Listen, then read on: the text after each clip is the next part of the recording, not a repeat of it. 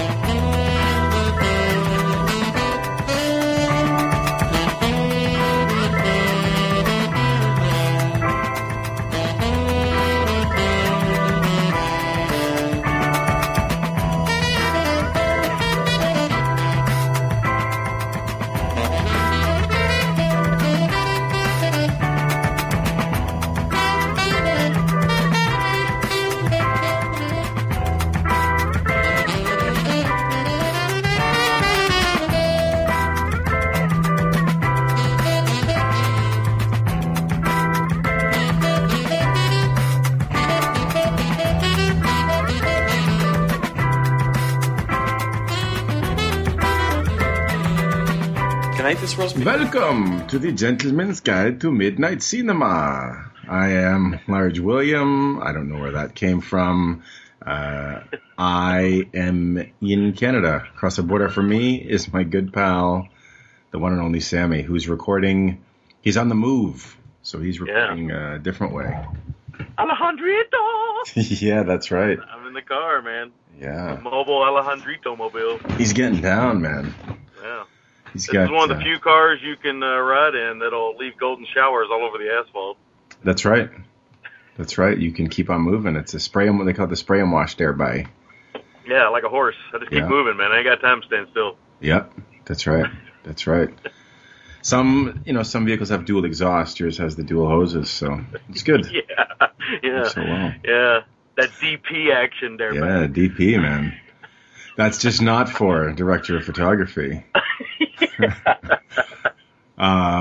This week's episode is brought to you by DiabolicDVD.com. We want to thank them as always. You know, we've had a great, fruitful relationship with them, and it's always a joy to be able to kind of pick from their catalog what they got coming out, because they always deliver the goods in a literal and figurative sense.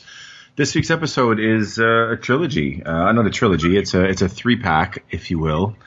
All from Italy. 2 different directors.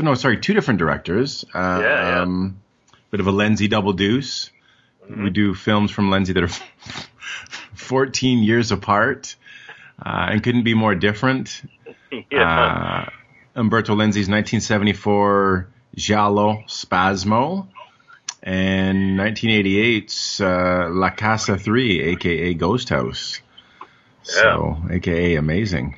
And then on that Shout Factory disc with Ghosthouse, which they've been known to do these doubles, is Witchery, or La Casa 4. Yeah. Which was directed by, I believe, what was his name? Fabrizio Llorente. Yeah, or as he's known in this, Martin Newlin. So... Yeah, this is a good one. We'd never seen this one. I had never seen Spasmo, but I was a fan of Ghosthouse, so... Yeah, I've never seen Spasmo or Witchery either, so... That's good.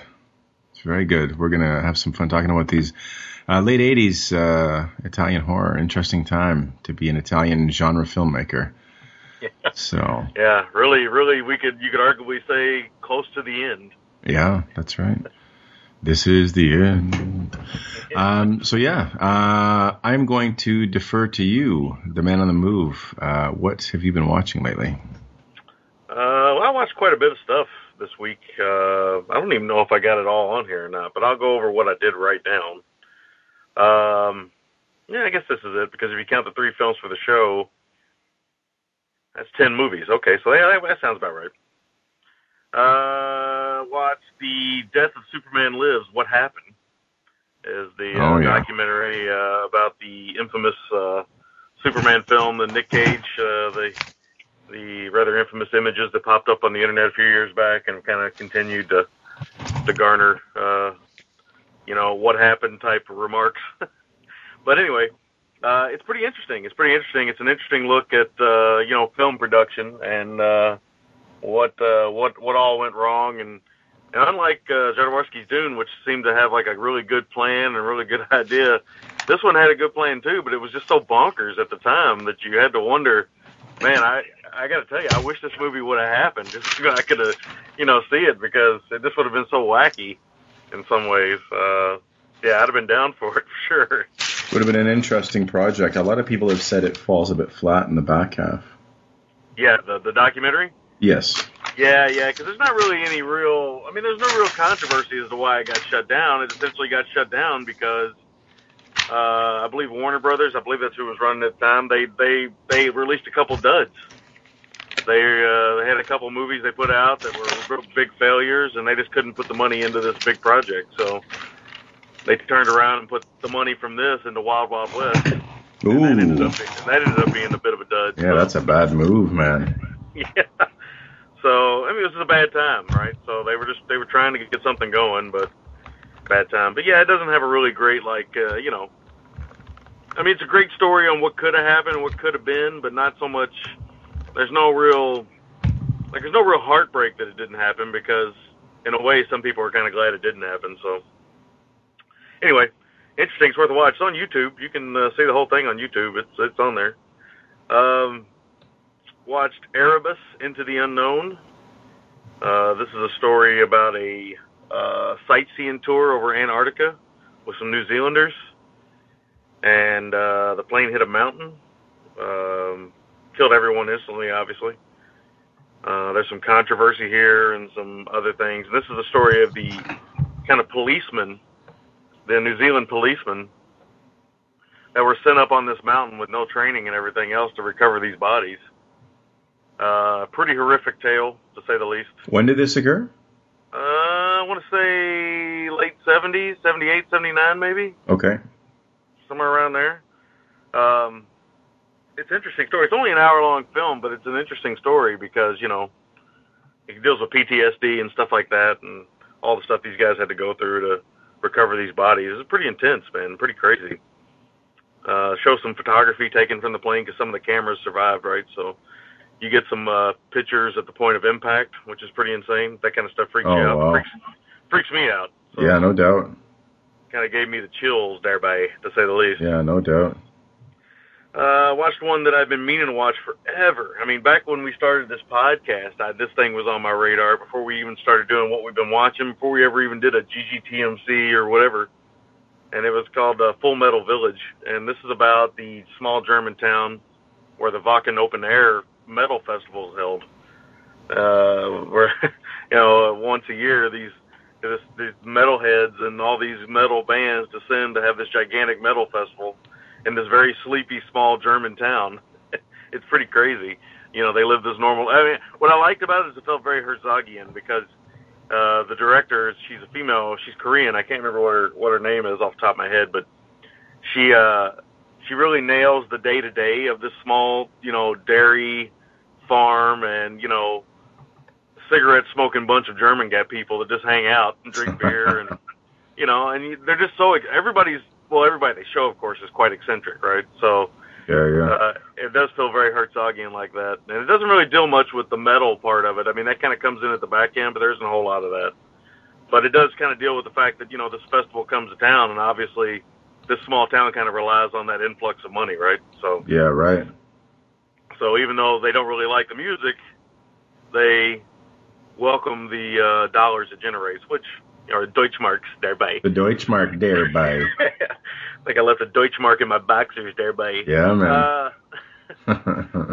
So you keep baby wipes in the console, man. It's really good, though. Let me tell you, not to cut you off, that's the pro tip of the day from Large William. You may not have kids, get baby wipes, keep them in your console, because if you spill anything, you're eating, it's hot, you need to clean your hands in a hot second. you need to clean something off your thigh or off someone else's thigh, get a baby wipe thereby. Well, depending on whose thigh it is, all you need is a Sammy wipe thereby. Yeah, that's right. Tilda Swinton in there, and she had something on her thigh. The old tongue bath. Sammy might be able to help out. Yeah, that's right, man. I'll be on her lap purring, going meow. Actually, it's funny you say that. I got baby wipes underneath the passenger seat in the car I'm riding. I bet you do. Okay, I watched Creep, which is a found footage kind of horror type thing. Oh, with, yes. Mark Duplass and directed by Patrick Brice, and he's in the film as well. This is pretty good, but of course it bothers me because it does the same things all found footage does. At some point, it's like, why the fuck are you filming this? And where's the camera now? Why are you filming this? So, yep. Some of it works, though. It does have a really nice payoff, I got to say. You kind of see it coming, but you don't kind of expect to see it coming the way it comes. So it comes back to the baby wipes. Yeah, it does. Yeah. That Google search for cream pie surprise. Yeah. Anyway. Checked out a documentary I had seen before called Dream Deceivers, about an hour long. This is the story of the two teenage boys who tried to commit suicide in a park. They were big fans of Judas Priest. One of them survived. He kind of blamed Judas Priest after he survived.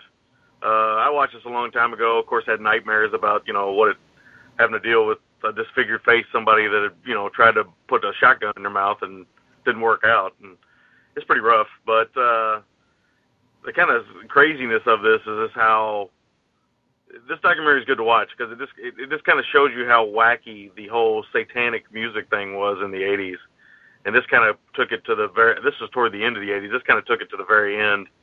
And it was just like, come on, people. I mean, seriously, that, the fact that this kid grew up from a broken home, his stepdad beat him, he was into drugs and had heavy depression and all kinds of other stuff. None of that led to a suicide attempt, just the lyrics to a Judas Priest song.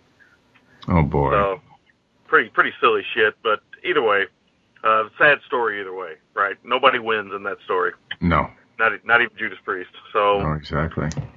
And round up the week with Ex Machina. Oh, yes. Yes. Yeah.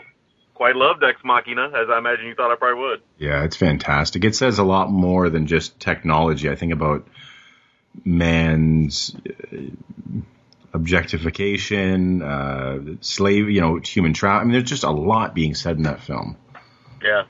Yeah, there's some disturbing stuff in there, too. There's I'll tell you what. The shot when you're looking at the closed-circuit camera. Yeah. Man, that footage, that's when it really hit me that this film was about more than just man playing God and technology and everything else. Yeah. That's when it really hit me that this film has more to say than just that. Yeah, it's a good story. It really is. And it's a good film. And bravo to Alex Garland. I mean, I think it's his first directed film. And he does, he does it subtly. He picks a nice location. Lets the actors act. It's well written. All three leads are great. Oh, yeah. Domhnall Gleeson really hiding. That's Brendan Gleeson's son. He's really hiding his accent well. I'm always amazed when Irish actors, I guess I shouldn't be, but at this day and age, but I mean, it's hard to hide, your dialect sometimes, and man, he hides it well. And then, of course, Oscar Isaac just continuing his kind of tear through really good performances and really great performances over the last 5 years now. So who's this? Gleeson? Oscar Isaac. Yeah. Man, Oscar is the guy. He's the man. Yeah, he's really picking interesting things, and I hope he continues to do so. I mean, obviously he's got Star Wars coming, but that's nowadays you can probably be, you can be in Star Wars and still make Ex Machina. Back a long time ago, you probably couldn't wing that, right? So yeah, right. So I'm sure he'll be great in Star Wars. So he's so good, man. He is. Grows a great beard too. Got a great beard. Got some nice moves. He does have some nice moves. It comes back to the Oliver Cheatham, man. Yeah. Getting down. That's down. Right. It's Saturday night. Oh. That's great, man. Really good. It'd be hard for it not to be in my top 30 next year. So I think it's a lock for me for an absolute lock. Yeah, I'd have to see right now. I'd have to see 30 films better than that. That's right. So that would be pretty tough. Yeah, I don't know if it's got it to make top 10, but I think it's definitely. I would feel absolutely 21 to 30, maybe top 20, maybe. Yeah. Well, right now, considering I probably only have 5 films that I would consider, it's probably the best film I've seen so far this year. Probably. Mm-hmm. Probably is. Maybe there might be a documentary in there I'm forgetting, but it's definitely one of the best so far this year, no doubt. Mm-hmm. But that's it, man. That's Nice. it for a pit. Nice. I watched jack shit. As you know, I've been super busy as always. But you know what the funny thing is? I still got in over 20 films in July. Nice. Which is odd. We were lamenting before we started recording. We should let everybody know that it's fun watching films and stuff, but you realize the older you get, the older your children get, the less and less time you have. And like most people, I think, work all week, and they can't wait till the weekend when they can watch some movies or go to the movies and hang out and stuff. Will and I seem to watch more movies during the work week than we ever can on the weekends. I don't know where, if you got kids, you forget it. In the summertime, the weekends are shot. Yep. So, whatever. I mean, like I said, it's good problem to have, and we still watch more films than the average movie watcher, I'd say. So I don't really pay much attention to it. Yeah, no, for sure. I really only got in 2 things other than the show. One of them was like a movie night pick, and I think it was William's pick. I want to say maybe it was. And it was on Instant. We watched, I want to say it was called A Fairy Tale. It was about Tinkerbell's kind of origin story. Oh, yeah? It was on Instant. I wonder if I've seen that one. I think I may have. It's called Tinkerbell's, what's it called? Tinkerbell, A Fairy's Tale. So it's not bad. I mean, I think you said your boy's into Tinkerbell, right? Yeah, he was. As you moved past kids, it, eh? Yeah, kids are like water, man. They move quick, right? So he's not so much into it anymore, but he still likes them occasionally. I think he still likes to party. Yeah, he still likes the kind of safety, I think, sometimes with the Tinkerbell films. They feel very safe and kind of quaint. I think he likes that. They do. This one, it's weird. It almost feels like the sunny version of like a Monster High film, because it deals with all these like pixies or fairies. Yeah. And, origin stories and some pirates. And you kind of get to see they call back like TikTok Croc and a few other things. Nice. So, yeah, it was okay, not really my cup of tea, but well made for what it was. Was that was computer animated, yeah? Yeah. Yeah, okay. So it was all right. And then we did Movies in the Park, which is a bi-weekly thing here, which, as I've often talked about, one of my favorite things to do in the summertime. You get a blanket or lawn chairs. They have concession stand with like popcorn and cotton candy, or you can bring your own snacks, your own food. And they do kids films, and on like the big inflatable outdoor screen, which is, technology's been great to make that easier to do. Yeah. We this time was Big Hero 6, which we had seen in the theaters, but this is our second time seeing it now. I hear a major echo. Do you hear it? I do not hear it on my end. Okay, good. Let's hope that holds true for the episode, or people are going to be going mad, man. So yeah, I got to say, I like Big Hero 6. I like the aesthetic. I like that it's kind of more multicultural than your average kids film. I like that they kind of combining, what's it called? Not a manga sensibility. I guess in some ways a manga sensibility, but a kaiju vibe and, more of a Japanese aesthetic. That San Fran Tokyo type thing. San Fran Tokyo, yeah, that's right. Or whatever it's called there. And, it's good. I don't think this is a great kids film. Like if I was to say Wreck-It Ralph versus this, I think it's like a second or third round knockout for Wreck-It Ralph. Yeah. This is okay. I mean, did you guys see this one yet? Yeah, we saw it. I liked it quite a bit. But yeah, my son likes it, but he doesn't love it because there is a lot of drama in between the action. Yeah, it can be intense. And not only that, he kind of, like most kids, he just kind of starts to tune out when there's a lot of dialogue, right? So, it's fine. It's good, yeah. That's like, but the greatest. I mean, of course, it looks great, and I agree with you. The aesthetic's great, and I'd like to see more. Hopefully, there'll be more Big Hero 6 films. I think they can do more with that character. And they could. It's a good sandbox, Yeah. For sure. So that's all I watched this week. I tried to get more stuff in, but No time, man. No time. Yeah, I know. It's the game we play. That game of life. Yeah, man. So we're going to take a short break, and why don't we come back and we'll talk about Spasmo since the other two are on a disc together. Sure, we can spaz about Spasmo. Yeah, that's right. That Hoffman beard. So we'll get into that in just a few minutes. We'll be right back. Swear you'll listen to the good, the bad, and the odd. The good. He has the cruelty of Jack Nicholson's Joker, the wit of Mark Hamill's Joker, and the laugh of Cesar Romero. The bad. He's bald, he's got a cat, he lives in a volcano. What else you need? And the odd. I've seen bits of it. It's really stupid. Swear to me. Just a couple of guys talking about movies. You can find us on www.thegoodthebadandtheodd.com. What a beautiful podcast. Welcome back to the GGTMC. Our first review this evening is the Scorpio releasing Scorpio Films. Yeah, Scorpio Films? I'm botching out of the gates. Scorpio releasing, I believe. The Scorpion Releasing's Blue of Spasmo, the Umberto Lenzi film, which I've meant to see for some time. Are you able to synopsize it, or do you want me to? You're going to have to. And this is the one I confused with Eyeball for some reason. Yes, I don't that's know why, right. Because I think isn't Eyeballs AKA Orgasmo or something, or? Maybe. Yeah, well, he did Paranoia, Orgasmo, and Spasmo. He considers them kind of a trilogy. Yeah, the Vowel trilogy. Yeah, so I don't know. I maybe it is. Maybe it is. I don't know. Didn't he do? Was it him that did Knife of Ice as well? That I thought Knife of Ice was Castellari. Maybe it was him. Was it Castellari? I thought. Yeah, it might be Castellari. You might be right. I know Castellari did Cold Fear or something. I don't know.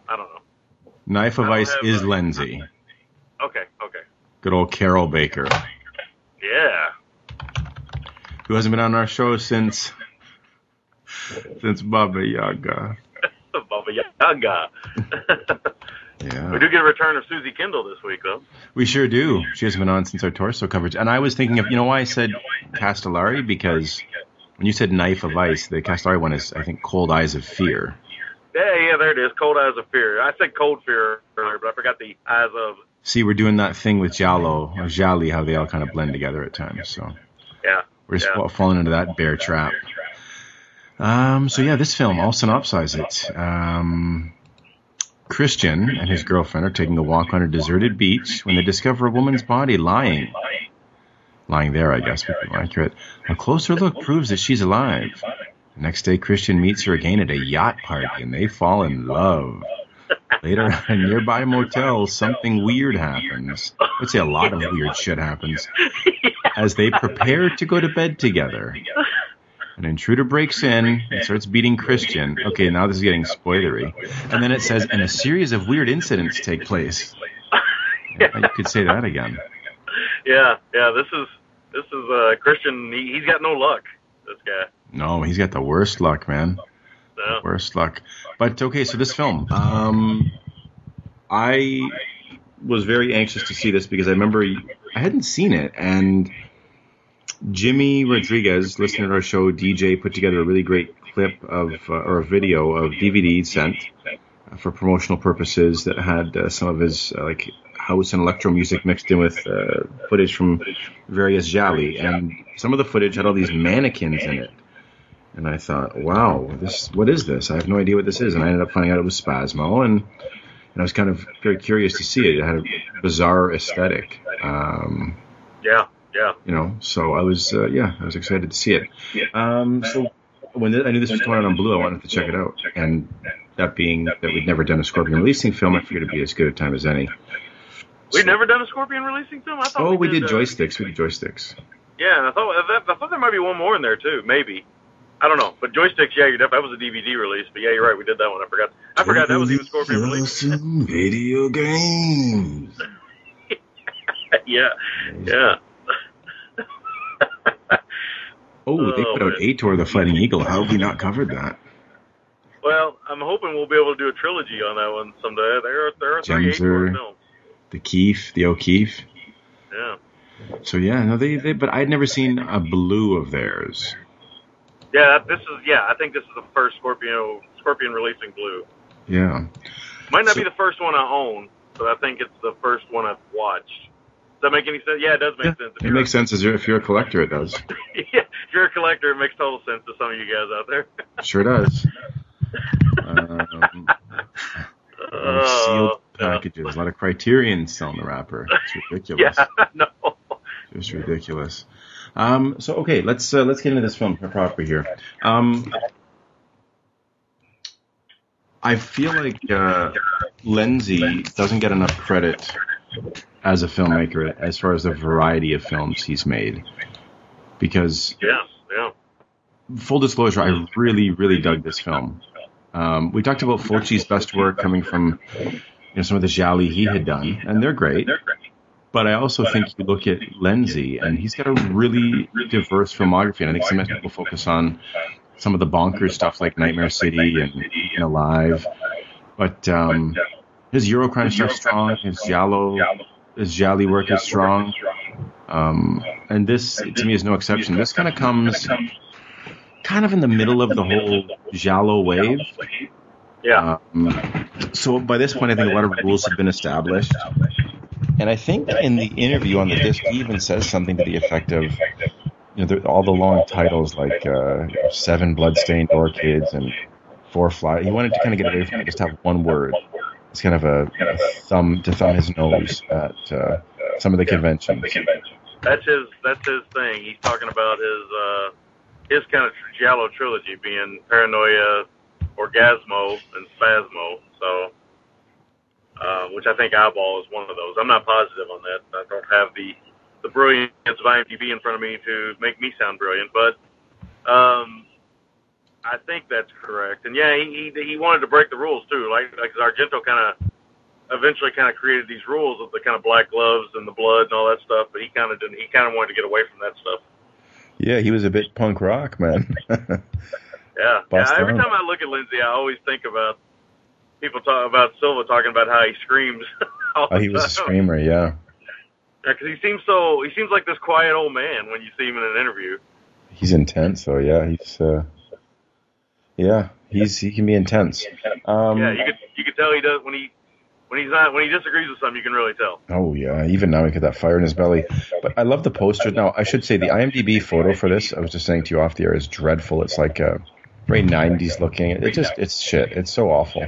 But the real poster art, which Scorpion does that thing that's become very popular, where they'll commission someone to do a cover, an original cover, but they also have the original art, so it's reversible. Both look really great. I feel like the original looks almost like a Polish in how surreal it is. Yeah, it's very surreal and very, I don't know, Freudian maybe? I don't know. Yeah, there's some stuff going on. There's layers here, which some of the psychological stuff that goes on in this film and the surreal stuff, I feel like this film really taps into, when you think about gialli and you think about the way characters act, character motivations, red herrings, some of the bizarre stuff you see. I feel like this has all of that turned up to 11, and I feel like there's a very specific intent to do it that way. Yeah.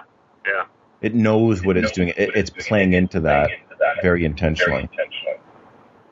Yeah, I had told you that I had problems with the first 40 minutes of it or something like that. Mm-hmm. Stuff, and it came around on me. It came around. It got better as it went along, but I did think it took a little too long to kind of establish itself. And of course, once you see the back half, you kind of realize why it's taken so long to, it's one of those things, right? So I get it now, but at the first I was kind of like, Robert Hoffman, come on, man. The most he's done is shave at this point. Come on. I know. And against his own will. Yeah. Well, I mean, yeah, I guess against his own will. I mean, it was to get in Susie Kendall's pants, though, which is, pretty good deal. Pretty good reason to shave. It is. It totally is. I want to give some credit where it's due. One of the things I think that Lenzi was wise to do here was, this was co-written by Massimo Franciosa, who was an Italian novelist. He was a poet, screenwriter. This is the kind of film that could become a jumbled mess in the wrong hands. Yeah. And I feel like everything's pretty clean, despite being very surreal and bizarre and having very much a giallo kind of logic to it. Yeah, I agree. It works. Some of the payoffs, I think they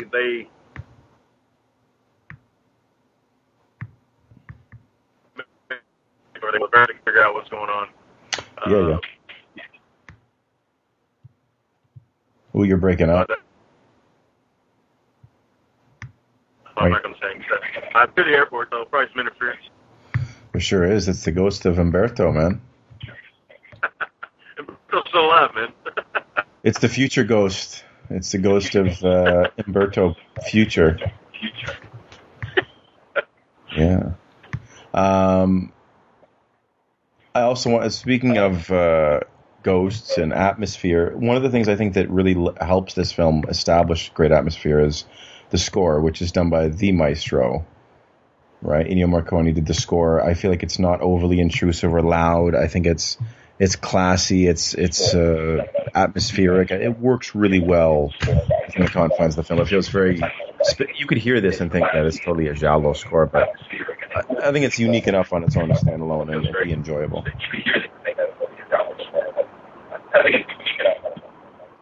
Are you there? Yeah, I think it's one of his probably most underappreciated works, yeah. Really. Oh, I would agree. I'm here. I don't know if you can hear me, but I'm talking. No, I can. Can you hear me okay still? Yeah, there's definitely a delay, so we apologize. Good times.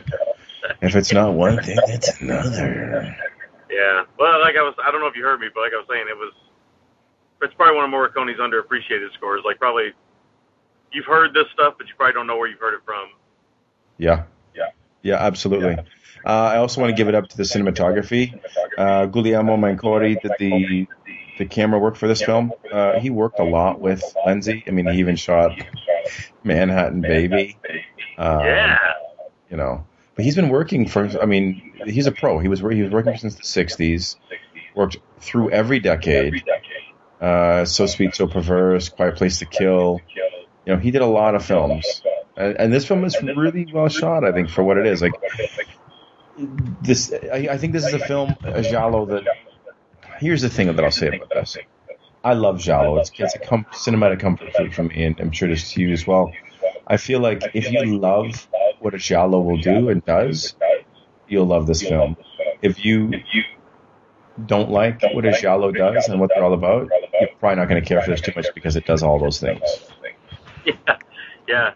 Some of the crash zooms and it does all the things that might irritate some.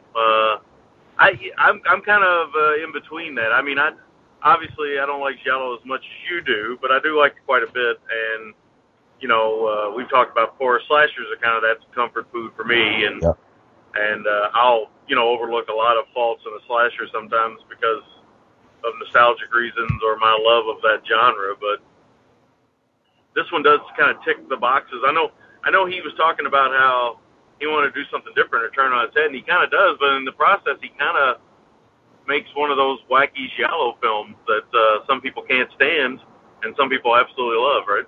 Oh, yeah. No, definitely. I wanted to give up to him. Now, the cast, Robert Hoffman, who is the lead in this film alongside Susie Kendall, they headline. Hoffman, Austrian actor, he worked a lot in Italy. Grand Slam was another one which I have, but it's not bad in. I can't think of anything else off the top of my head he's done. He worked a little bit, though, but...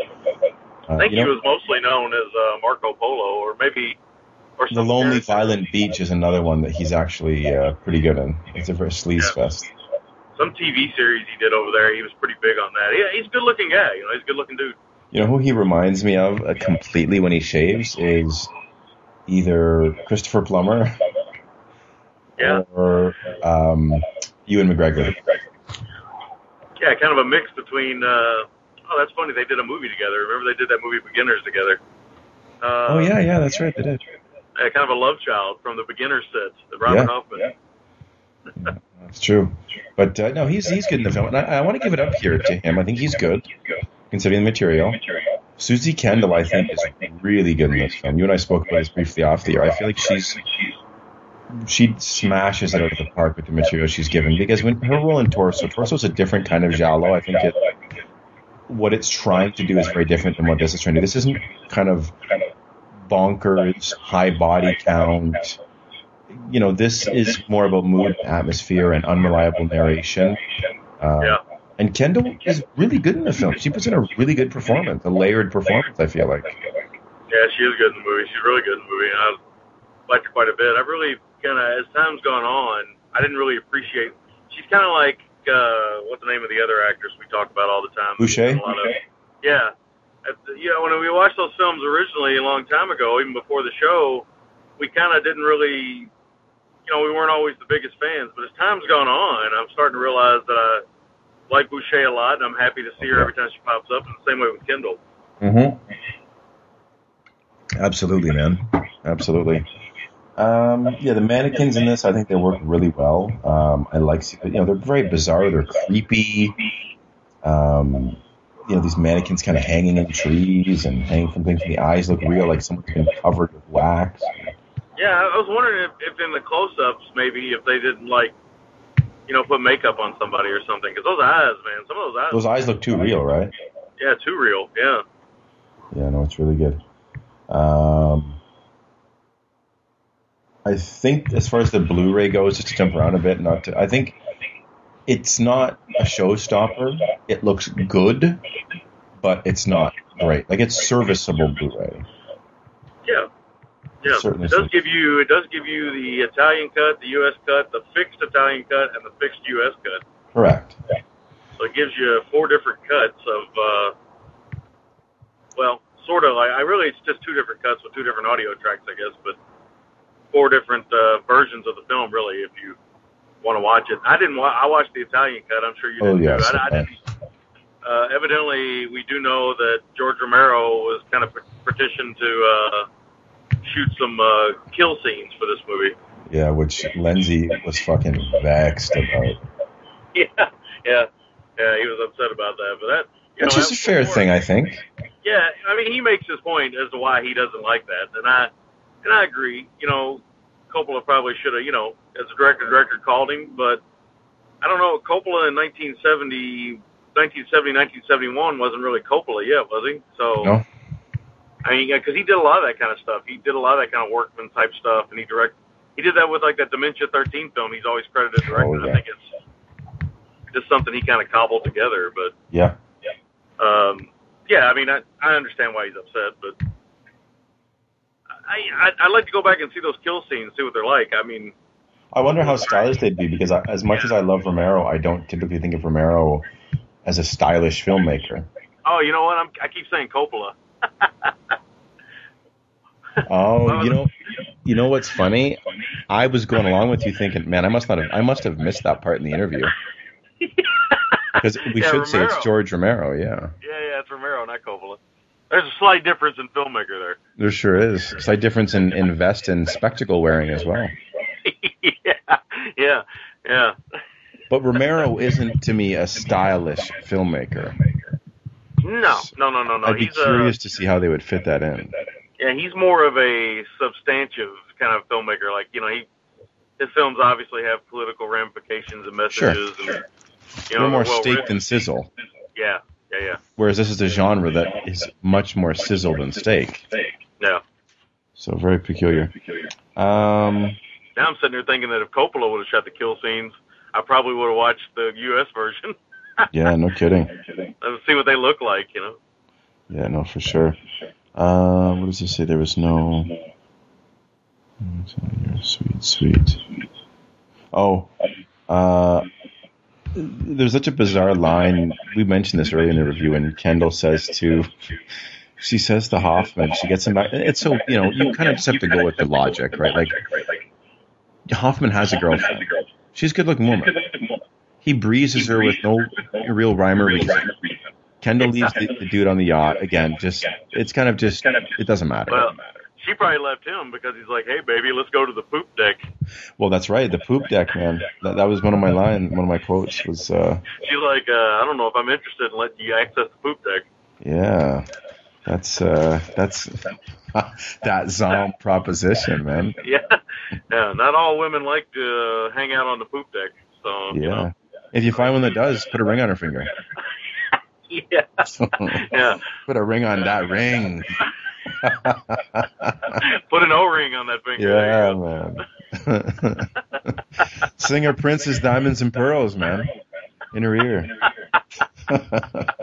Oh, man. There we go. But Susie Kendall, when Hoffman gets there and he's still got his beard, he's still very beardy. She says, there was no moon in my hotel room. You're a sweet, sweet... Oh, no. Yeah, you're a sweet, sweet whore. Shave off your beard. Yeah. That's what she says. You know what else he looks like is... And I got a kick out of this, like, imagining if he had also done the soundtrack, double duty soundtrack and starting it. With the beard, he looks a little bit like Kenny Loggins. Oh, that'd have been great. He'd come in and be like, I'm alright. Yeah. He would have been saying that over and over to convince himself, man, every time someone gets killed. Yeah. Kenny Loggins might be into the poop deck, bro. You know. Yeah. He might very well be, man. Shit. Last week was the fifth win. This week it's the poop deck. Yeah. Well, the fifth win can lead to the poop deck, as we all know. It sure can, man. Oh, Jesus. Kendall, I gotta say, man, as much as I love Kendall as an actress, this is a biggish observation. She's one of these leads. There's two kinds of leads. There's ones that give it up on screen and ones that don't. Laura Demger gave it up on screen. Boucher gave it up on screen. Kendall doesn't give it up on screen. So, just an observation. Not that I've ever seen. Yeah, not that I can recall. I mean, maybe she did. Who else Hoffman reminded me of just because of his lineage is Helmut Berger a little bit once he shaved the beard off. Oh, yeah. Hoffman? Yeah. A little bit. I love the atmosphere of this film. Like I said, it's one of those things like if you love fudge and you can eat fudge all day. Well, I could eat fudge all day. I don't really care for fudge particularly, but I love peanut butter. I could eat it all day. So I was really eating it up. Like I was really in the mood for something like this when I put it on. Like it really put me in a good mood.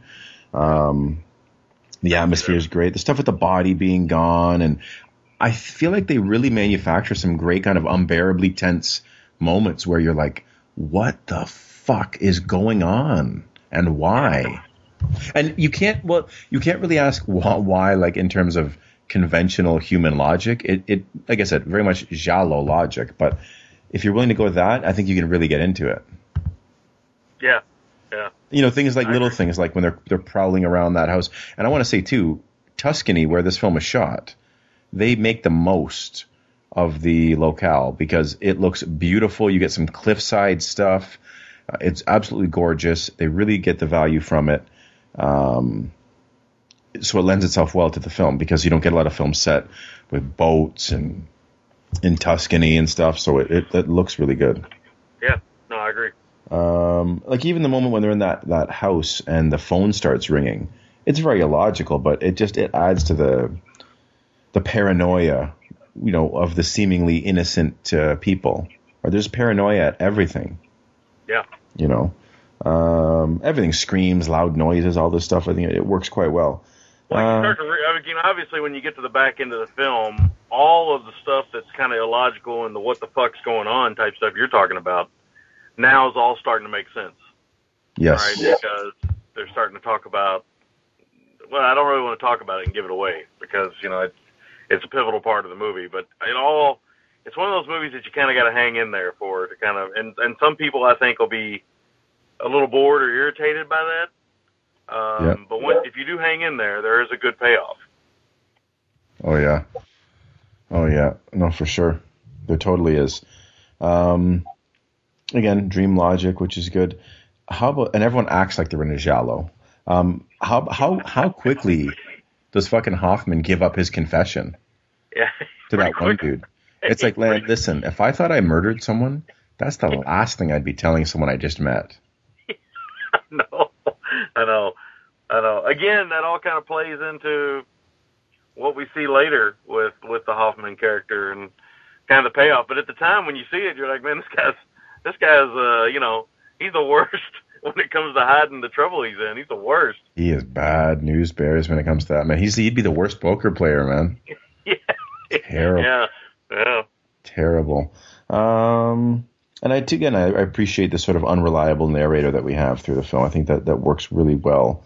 And I think too to add to that layer is there's line, and again, I don't think they were making this up as they went along. I think like they really had a very clear beginning, middle, and end when they were writing the script, because not to reveal anything, but there's a line that says, and they said that someone says, so and so has their problems and you have yours. Yeah. I think we start to see there's more going on here. You know what was a great shot was there was this really stunning shot of kind of down a highway with the tree-lined streets at nighttime. Yeah. Really, really good. And how about this? The one dude that kept trying to bump off Hoffman, he looked like the love child of Hank Azaria and Dario Argento. Yeah, and I told you on the phone that he kind of looked like Nico Masarakis a little bit. Yeah, totally, man. Totally. I'll tell you what, we've had a lot of car explosions in this show.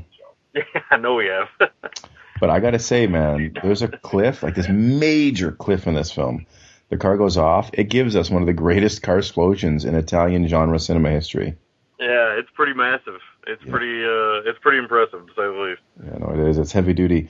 Finally, towards the back, can we get Ivan Rasimov? Great face. He would have made a great Bond villain, wouldn't he? Yeah. I mean, he was almost always cast, obviously, as the heavy because of his looks, and he has a very striking face, and you never forget him. And he didn't do as much work as I would have liked in as many films I would have liked, but some directors like to use him more than others. I believe Martino used him quite a bit. I think he's in Torso. Yeah, he was in Torso. Mm-hmm. And Lindsay liked him a lot because of his face and how striking it was. And oh yeah, great face. Yeah, and he would have made a great Bond villain. If he was still alive, he'd be a great old man villain now. Yeah, he's a really great face. What else do we got here? He died pretty young, I believe. I can't remember how old he was when he died. I think he had a heart attack or something like that. I think he was a heavy smoker. So. Oh boy. I got to say, we see more Ladies of the Night, more oil drums with fire in them. Yeah, we do. We do. I love it. It would have been nice to see because of how prevalent hookers are in Italian films, was to see a serious Italian film, even if it was from someone more prestigious like De Sica or De Rossi or someone, would have been to see well, I guess they did a couple films, and even Pasolini did too. But just films from, or even a giallo from a hooker's perspective. Yeah. They could have made some really good stuff, I think, with mining that kind of underbelly. I almost feel like there might be something out there like that. I wonder if there is, and maybe we just haven't come across it. Yeah. It might very well be. Every 12 minutes or so, it feels like we get a new, attractive woman in this film. Yeah. So that's good. I mean, it's a good formula to have, right? It's neither attractive woman or an attractive mannequin, one or the other. One or the other, yeah. There's some Victor Kayam close shave approved sensuality in this film. Yeah. Someone with that razor. Yeah, I was thinking about those mannequins. There's times when Lindsay's shooting a scene of a road going by and a car and Robert Hoffman driving down the road, and the camera pans and there's a mannequin, and I'm sitting there thinking, well, who the fuck's who's doing this mannequin shit, and where are they doing it, and why are they doing it, and why are they so randomly putting it where the camera is? But it's some of that giallo logic you were talking about earlier. It's very much style over substance. It doesn't have to make a lot of sense. It's stylish and atmospheric, right? Yeah, you kind of got to check that stuff. You do. Okay, there's all my notes. I could keep going, but I won't. Let's see what you got to say, man. I don't have a whole lot more to add. I think you liked this one more than I did, but I did like it. I think it ended up working out pretty good. The way the story worked out. Like I said, I thought I had seen it because I thought this was Eyeball, but this is not Eyeball. This is Spasmo. So I do like the way this film kind of plays out. I like the Hoffman kind of Kendall relationship. I like it. She's almost like a tease in some ways, and Hoffman, he's not afraid to really kind of sleep with anybody, really. It's very swinging 70s, right? So absolutely, man. He's having a good time. He's got the open collar, got the pendant on the necklace there. He's rocking it. He's ready to go. On. Yeah. There's some nice, elements of family in here, and and things like that. And, I agree with you. The location is good. There's some really nice moments, like at a rock quarry. Great kind of heavy thing with the ball bearings. That's always a nice touch because every time you see the ball bearings, you know somebody's nearby. And of course, the ball bearings come back into play. Oh yeah. Later, when they're trying to figure, when they figure out a body is a body, and they found the ball bearings, they found all three of them. It's a really nice touch. get another close up of the spinning ball bearings. I like the film. I really had trouble with that first kind of 40 minutes or so, 45 minutes or so, because unlike you, sometimes the what the fuck moments in his Yellow can kind of drive me bonkers. Sure, yeah. And this one gets a little bonkers in the beginning. I mean, the mannequin thing, I mean, talk about waiting for a payoff. You don't get a payoff on the mannequin thing. This movie, I think, is 94 minutes long. I think you get a payoff on the mannequins at about 92 minutes. Yes, you do. So you don't really know what's going on. Mm-hmm. So I'm not going to give that away because it's a great payoff. I kind of wish that it was kind of brought in earlier, though. I kind of wish that the elements of that other character, and I don't want to give it away again because I don't want to give away the story because I think that's the main thrust of this movie. I kind of wish those elements were kind of brought in earlier. Not that it's a bad thing, but I just kind of wish they were brought in earlier because I think that actor's interesting and that element could have been interesting, and maybe seeing why these mannequins were placed there. I would have liked some of that to come in. I just knew that Lindsay wasn't going to hire Silva for this film. He worked with Silva quite a bit, but we all know how Silva feels about the mannequins. They couldn't have kept them hanging in trees, man. He would have been blowing them up. Been screaming and yelling. Oh, yeah. He'd been yelling at Lindsay, "What are all these fucking mannequins?" I do love in movies. This is like a little movie thing, but this happens in movies. You see it every now and then. This one kind of has a little bit of a wrap-up. But I like in movies where the home movies that they show of, like, people in their childhood look like they're shot by the filmmakers. Yeah. The home movies that one character's watching at one point in this make no sense for I these agree. home movies to exist. They serve the purpose of the end game, but I thought the same thing. Like, man, Dad, who's shooting this like Super 8, he's a great lenser. Yeah, not only a great lenser, but a great prelude filmmaker to his Giallo at that. Absolutely. he knew what he was editing before Lindsay did, man. Oh yeah. But it's one of those, it's one of those moments you see those in movies every now and then. You get them because let's be honest, real home movies. Maybe some people sit around and do all the editing and stuff for getting together and watching, but most real home movies are start and stops, and just moments caught on film. They're not really always telling a narrative. This home movie, this reel-to-reel footage is giving you the goods. It is. To say the least. It is. It's not blowing smoke up your ass. It's telling you the story, and yeah. it's pretty well shot and pretty well done. Also, we all know, all movie buffs know, you can't freeze frame film with a hot lamp and leave it on pause like a DVD. But Lindsay was ahead of the curve. He saw DVD coming before video cassette even hit. He knew it was going to happen. So, yeah, you can't freeze that on that projector. Come on now.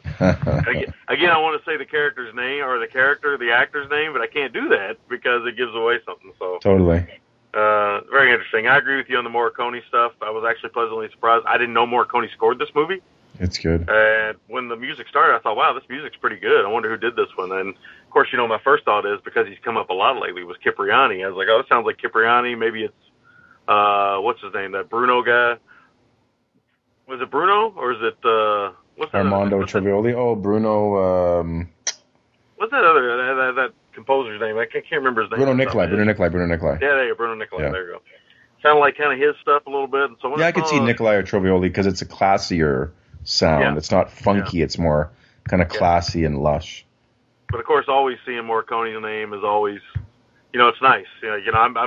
I'm happy he's coming out of retirement to do Tarantino's movie. I'm hoping it'll be something good and something great and something for him, because he doesn't do much anymore. I mean, he's one of the greats of all time, if maybe not the greatest composer of all time, arguably. So.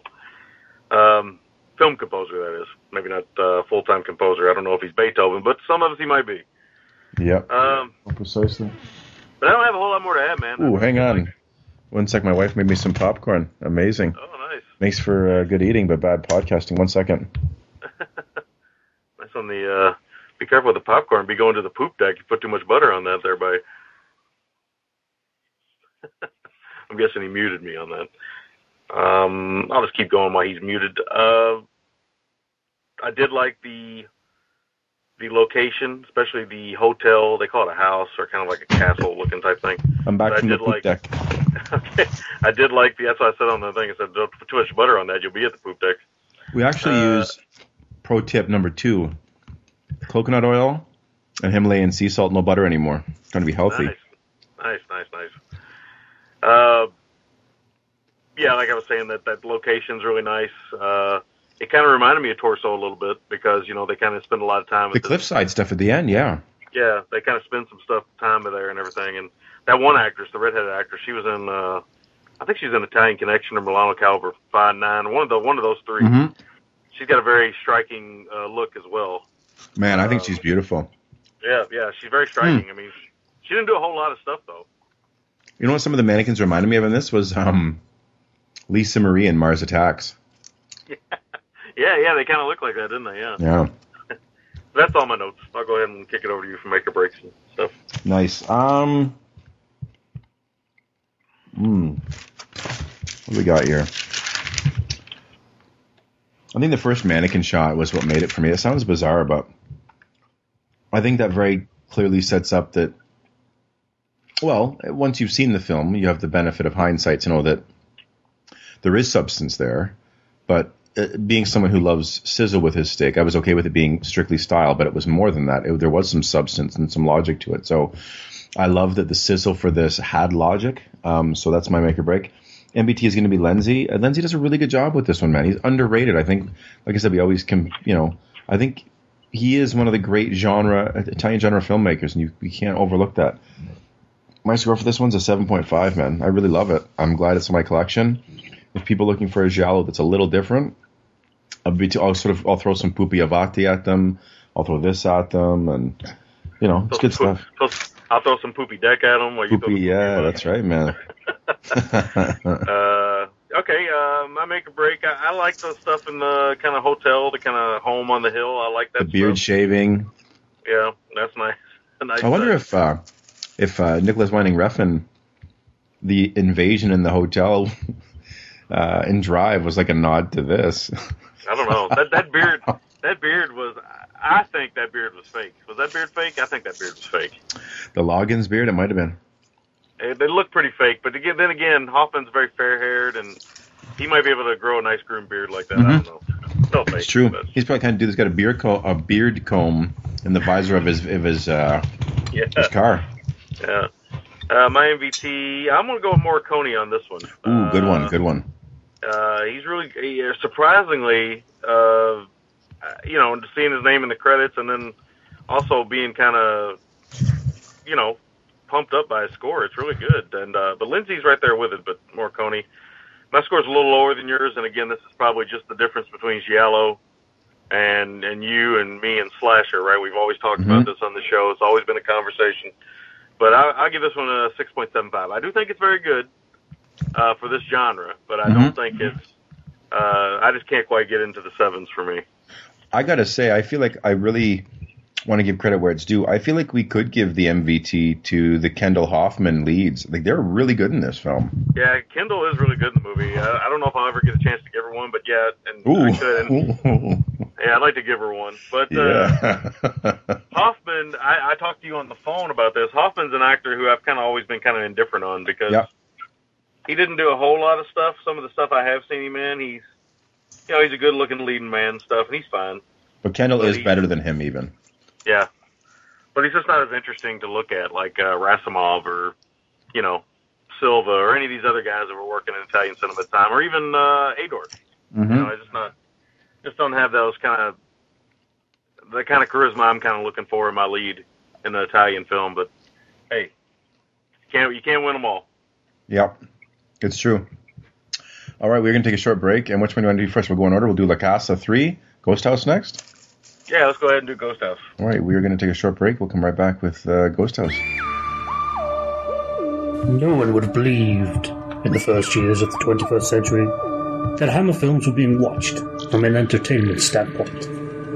No one could have dreamed that Amicus films were being scrutinized as someone with a microscope studies creatures that swarm and multiply in a drop of water. Few men even considered the possibility that this era of film still had anything to offer. And yet, across the gulf of space, minds immeasurably superior to our own regarded this podcast with envious eyes. And slowly and surely, they drew their plans against it.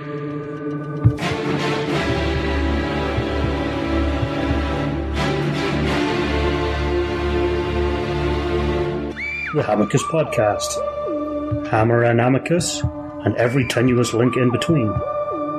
Amicus.com and iTunes. Cheers. All right, gang, welcome back to the show. Next up is 1988's La Casa 3, or Ghosthouse. Directed by Umberto Lenzi 14 years after our last film. Or should we say, directed by Humphrey Hubert. Yeah, one of his aliases popped up on this one. It's always great, because sometimes the Italians will try, like Guglielmo, I can't remember what his last name was, that cinematographer. That's the Italian version of William. So sometimes they would try to take an English name that sounded similar to their name, but I don't know where he got Humphrey Hubert from. That sounds more like a porn name than anything. Yeah, it really does. It really sounds like a porn pseudonym. Humphrey Hubert, and I think was it Martino used Larry Ludman? Or was it was it Mattei? Mattei used several different type of names. Mattei used so many I couldn't even tell you. I'm gonna look up because I think it was Martino, because I think, if memory serves, he directed Hands of Steel as Larry Ludman. Oh no, it's Fabrizio De Angelis. Yeah, he directed Hands of Steel as Martin something. I can't remember what the name was. Martin something though. That was another one of his aliases though. So, well, let's synopsize. Okay, go ahead. Visions of a deceased girl and her doll bring doom to the visitors of a deserted house. This is one we had both seen. We were both big fans of. Let's hear what you thought about it on a rewatch, including the disc itself.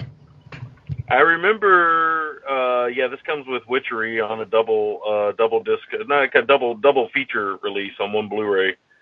Both films look pretty good. I mean, they don't look outstanding, and there's no special features or anything. But it is nice to have La Casa 3 and La Casa 4 back to back. Who would have ever thought we would have these films on Blu-ray?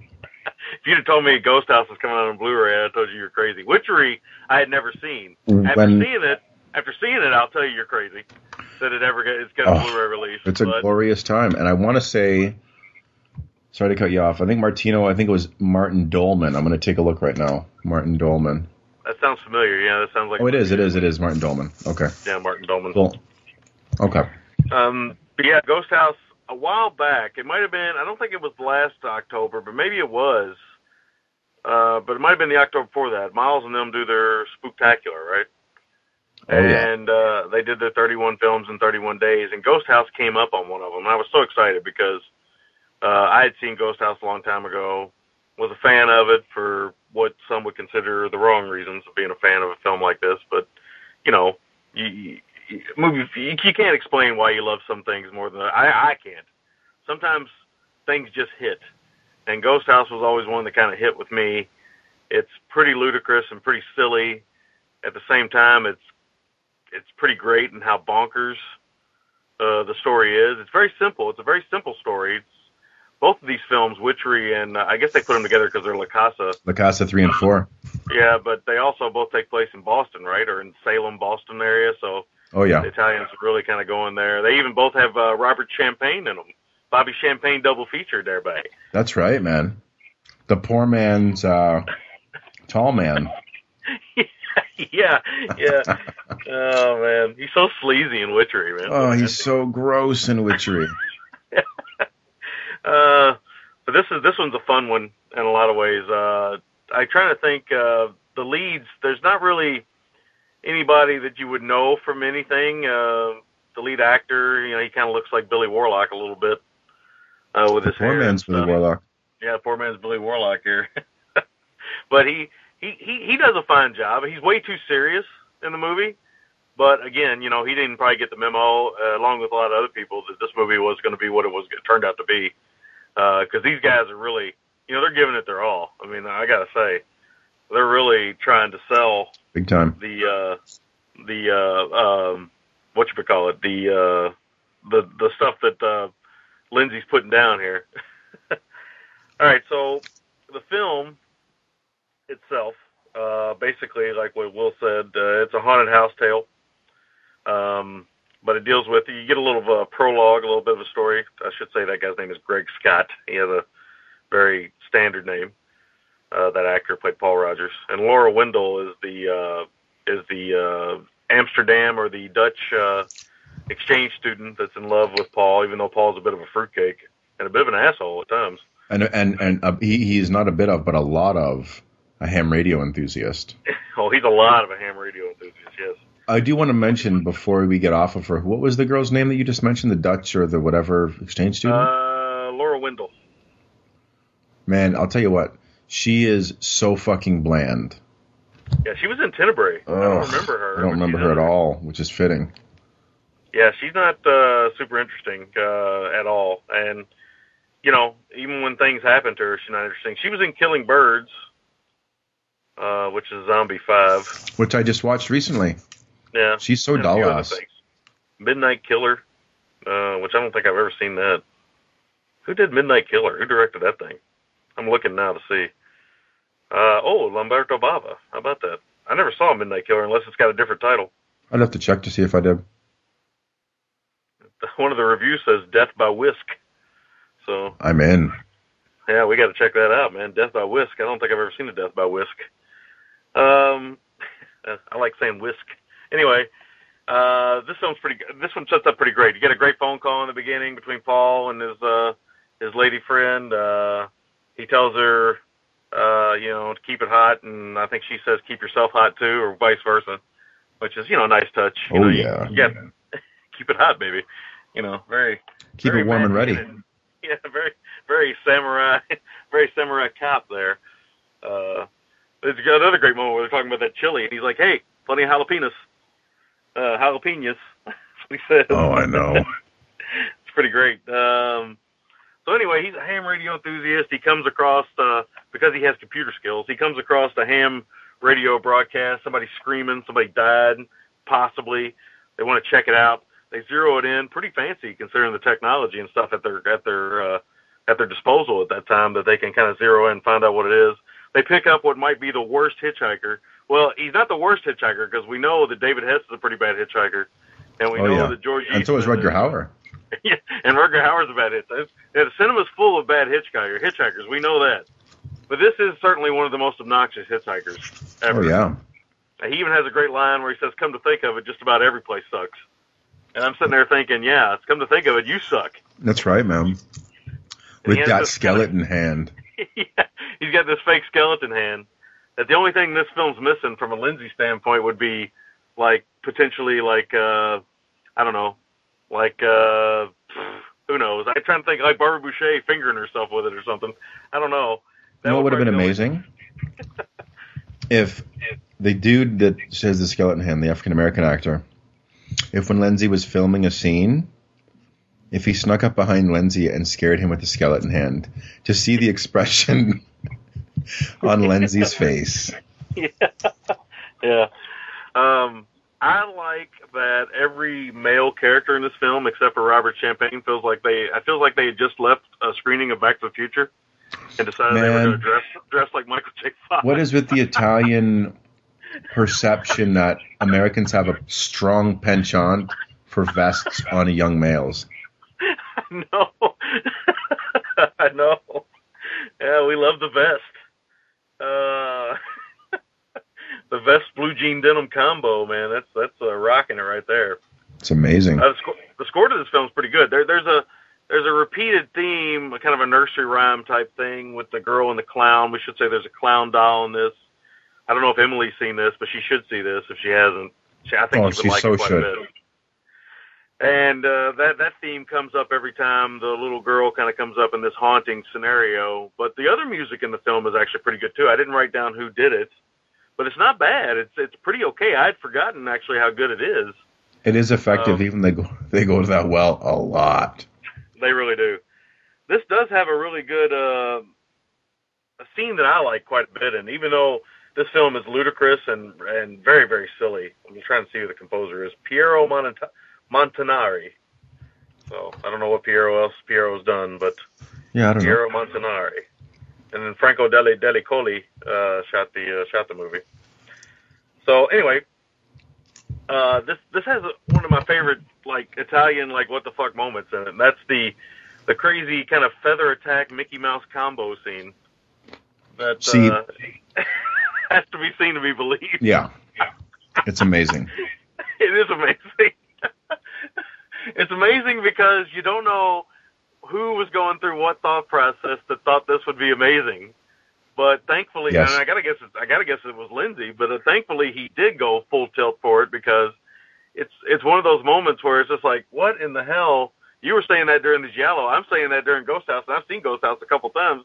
But every time I see this, I'm always like, what in the fuck were they smoking when they did this scene? Man. Oh, we also get a great Jack the Ripper conversation where Paul basically just shits the bed in a relationship. She lets him off pretty easy, though. I mean, next thing you know, they're back together and stuff. Man, he really just, talk about after dinner conversation turned sour. Oh, we should say, he has an amazing loft. He does, for a ham radio operator. Man, he's really bringing the ham radio thunder to be pulling in a loft like that in like New York or Boston. I feel like 10 years is too long for the ham operator / private eye thing. I feel like 1978, this would have been more substantial. I feel like 1988. They didn't really know what they could fix on. Yeah. I mean, by 88, computers, and Lindsay's smart. He brings the computer in here as well. Mm-hmm. But I feel like, the ham operator / private eye, that time had passed from 78 to 88. So, but, the Italians, they hang on to stuff a little longer than we do. So their perception of Americans is very interesting sometimes. Totally, man. This is pretty much a standard movie. We can say that. I mean, it's pretty standard. What makes this movie special is decisions made by Lindsay in the killings and the bizarre tone. Oh, yeah. And the relationships between the characters. Nobody really likes anybody. Nope. Everyone's, Everybody's at everybody's throats. For some strange reason, there's an RV parked at the ghost house. I have, other than a body count, it's only kind of explained why. That maybe they broke down or something, but it helps with the body count, right? And oh yeah. The cop and the coroner have the most. We're going to explain the whole movie to you scene. Maybe one of the worst, scenes of exposition I've ever seen. Where they just sit down and they just say, "Okay, this is the whole shebang right here. This scene right here. If you see this, you've seen the whole movie." And Bobby Champagne as the funeral home director. Yeah, which he comes across is pretty great. And then, of course, the other funeral home guy is a drunk who, can't be bothered to even wake up when he walks in. Digging graves drunk. The cop's pretty dull-ass, too. Yeah, he is. That's what I'm saying. That he's not very interesting. He's pretty standard. It's almost like the kind of role Christopher George would play. Yeah, totally. In some of Fulci's films, but George is a more interesting actor. This guy, I think this is the only film that I know for a fact that for this film, this is one of those films that has a body count in real life because a lot of these people in this movie never did anything else. Mm-hmm. So it's one of those movies. So you got that going for it. This also has, this is my last note really, but outside of the Gonzo craziness. Ooh, I think Sammy got pulled into the ghost house. Maybe he got tapped on the shoulder. I don't want to give a lot of it away because it's really short and really well done video horror way. Yeah. But this does have maybe the worst milk bath gone wrong ever in cinema history, easily. This is a bad milk bath. It's a very bad milk bath. It's a bad milk bath. You could say it's a milk bath, or you could say it's the worst bukkake scene in the history of cinema. Either way, it's a bad one. Ooh, that New England clam chowder. A little chunky. Chunky on release. You gotta eat more pineapple and strawberry, man. Jeez. Yeah. That Zom JPEG collection. Yes, absolutely. That mislabeled, intentionally mislabeled folder on the computer. I don't know what you're talking about, man. Yeah, that blandly named folder. But yeah, this is a lot of fun. This movie has a lot of great lines of dialogue, and a lot of great moments of some pretty wacky acting. I mean, to say the least, it's pretty out there. Sure does. But yeah, I'll kick it over to you. So this is when, he's going for it, man. Lindsay's really going for it here. He did Nightmare City, which is a lot of fun. This is what I like to call between 1980 or even 79. I got to say, we're talking about Lindsay. From Corleone to Brooklyn is maybe my favorite Merrily Jam. So, nice. And he made it. I like that and Fearless Fuzz, which doesn't get a lot of love. It's a fun film. But 1980 to about 89, the 80s were really that's when Lindsay it was the fun Lindsay period. He did Eaten Alive, Nightmare City, Cannibal Ferox, which I guess isn't fun, but he did Chichi a Bomba, which is a fun film. Would never get made today. It's kind of a comedy about a girl who's overweight and ugly duckling type story, right? Yeah, yeah. Takes the glasses off, becomes beautiful type thing. Iron Master, which is amazing. Yeah. Amazing. Wild Team, which we covered.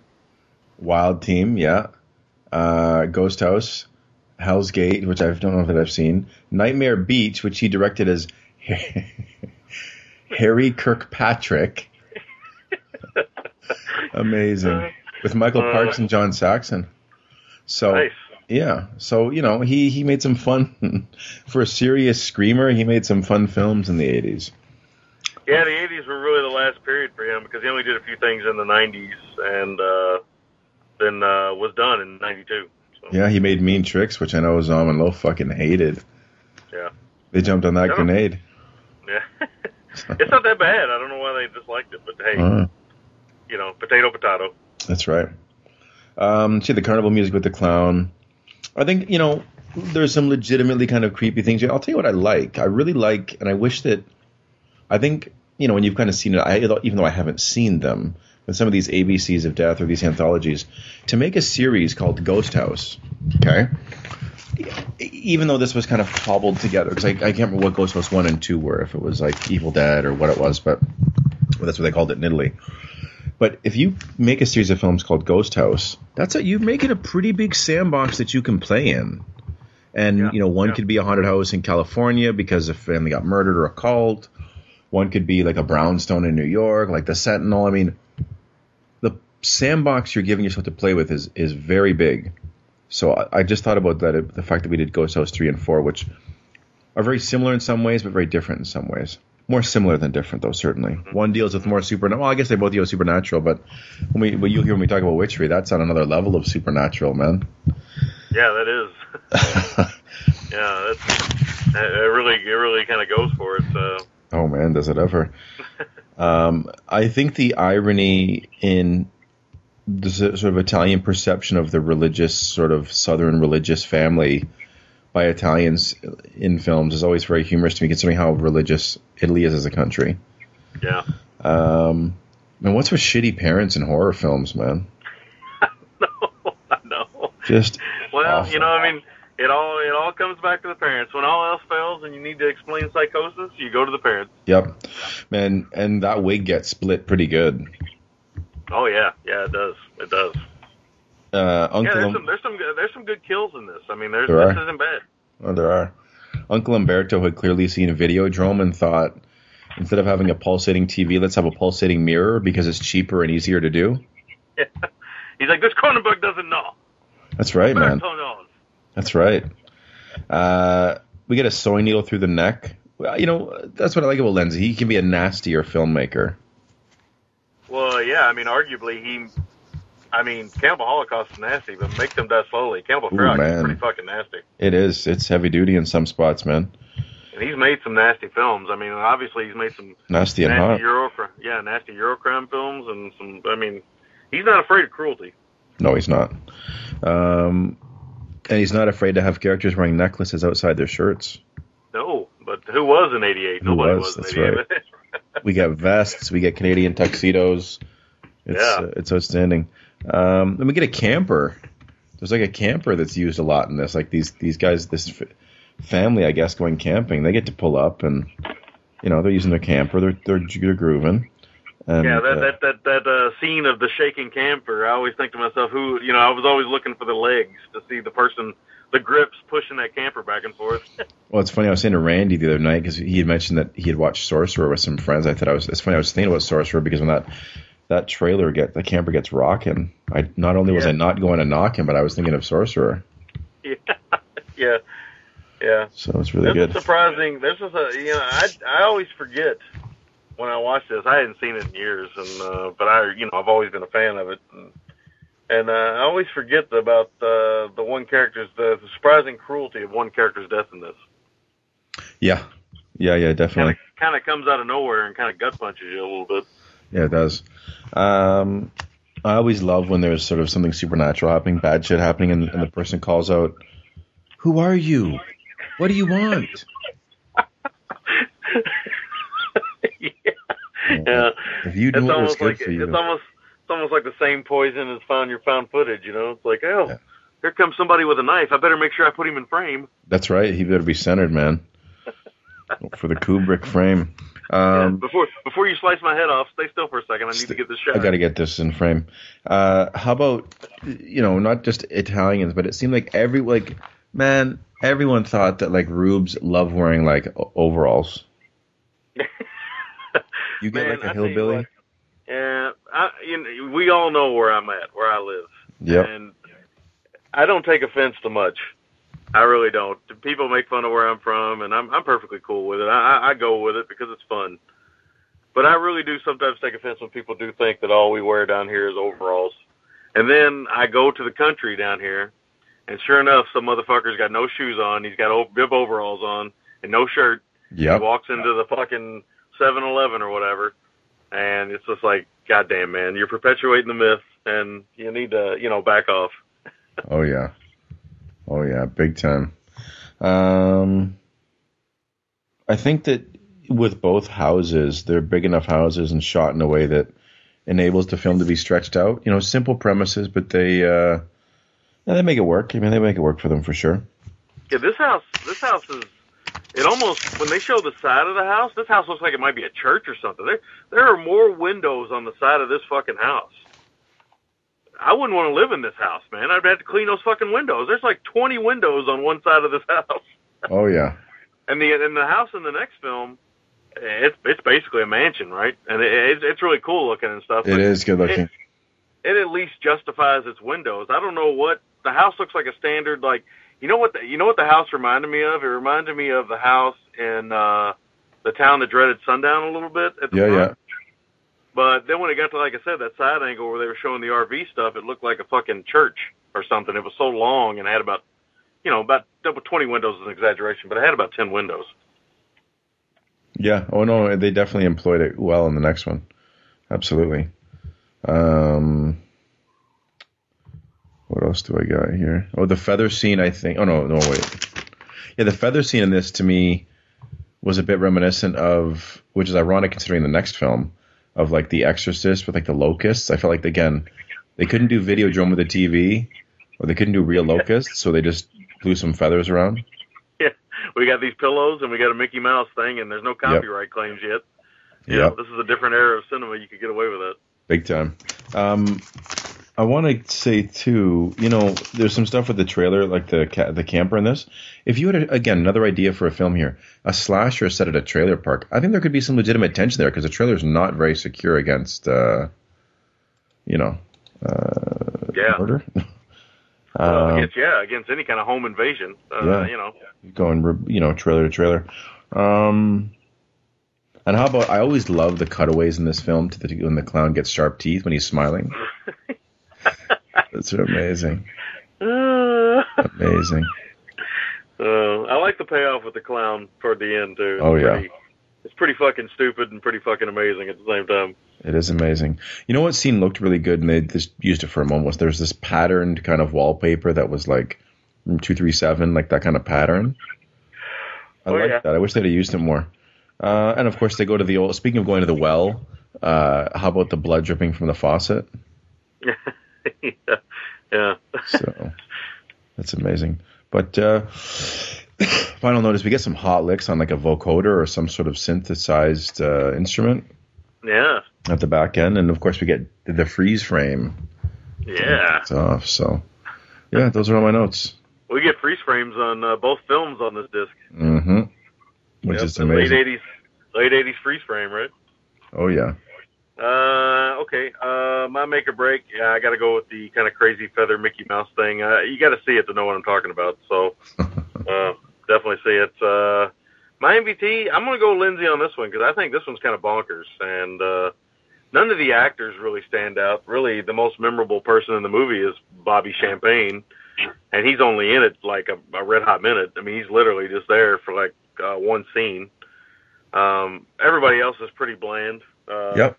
I mean, they're fine, but they're just not, they're like, it's not like Daniel Green, like, you want to see more of him, this actor that the Italians kind of picked up on. You want to see more of him because he has a charisma. Nobody in this really has a charisma. Everybody's so serious, you kind of want him to go away.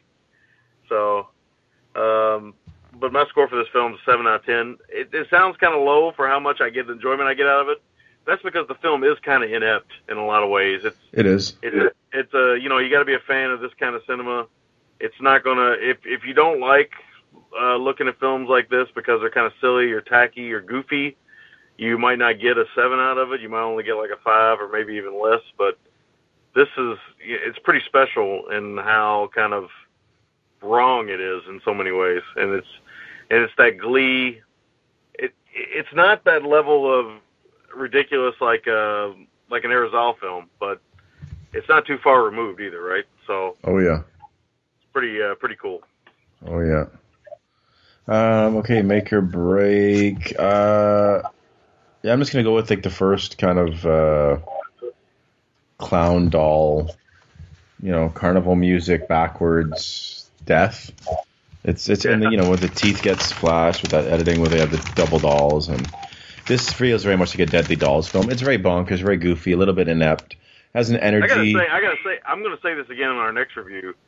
But one of the things Italians seem to always get wrong in the 80s was children. Yeah, they were always unbelievably grating. They can't get the dubbing right. They don't even cast the kids right 9 times out of 10. And Italian genre movies, it's almost like the only genre where I enjoy seeing children eviscerated. Yeah, because I just want to get the kid out of here. Oh yeah. So I'll be talking about that again in the next review. Oh, big time. That's my make or break. MVT. I'm just gonna go with the bonkers ineptitude. I mean, they really go for it, and it's fun, man. That's the good thing Italians do well is they keep their foot on the gas, and they don't care to hell with logic or competency. They just want to make a fun film. And in the 80s, this was a formula, man. Like this kind of is like We Are Still Here. This is We Are Still Here before We Are Still Here. A gory ghost film. Yeah, it is kind of like that. Yeah. My score is a 7.5. I love this film. It's ridiculous and it's a lot of fun, and I make no apologies for it. If you listen to our show, and you don't love this film, you're not wrong. Obviously, it's a subjective thing, but I just feel like if you like a lot of the same junky stuff that we love, it's like saying you don't like certain chocolate bars. It's like, come on, man, it's a chocolate bar. Yeah. Understand what they were going for. Yeah.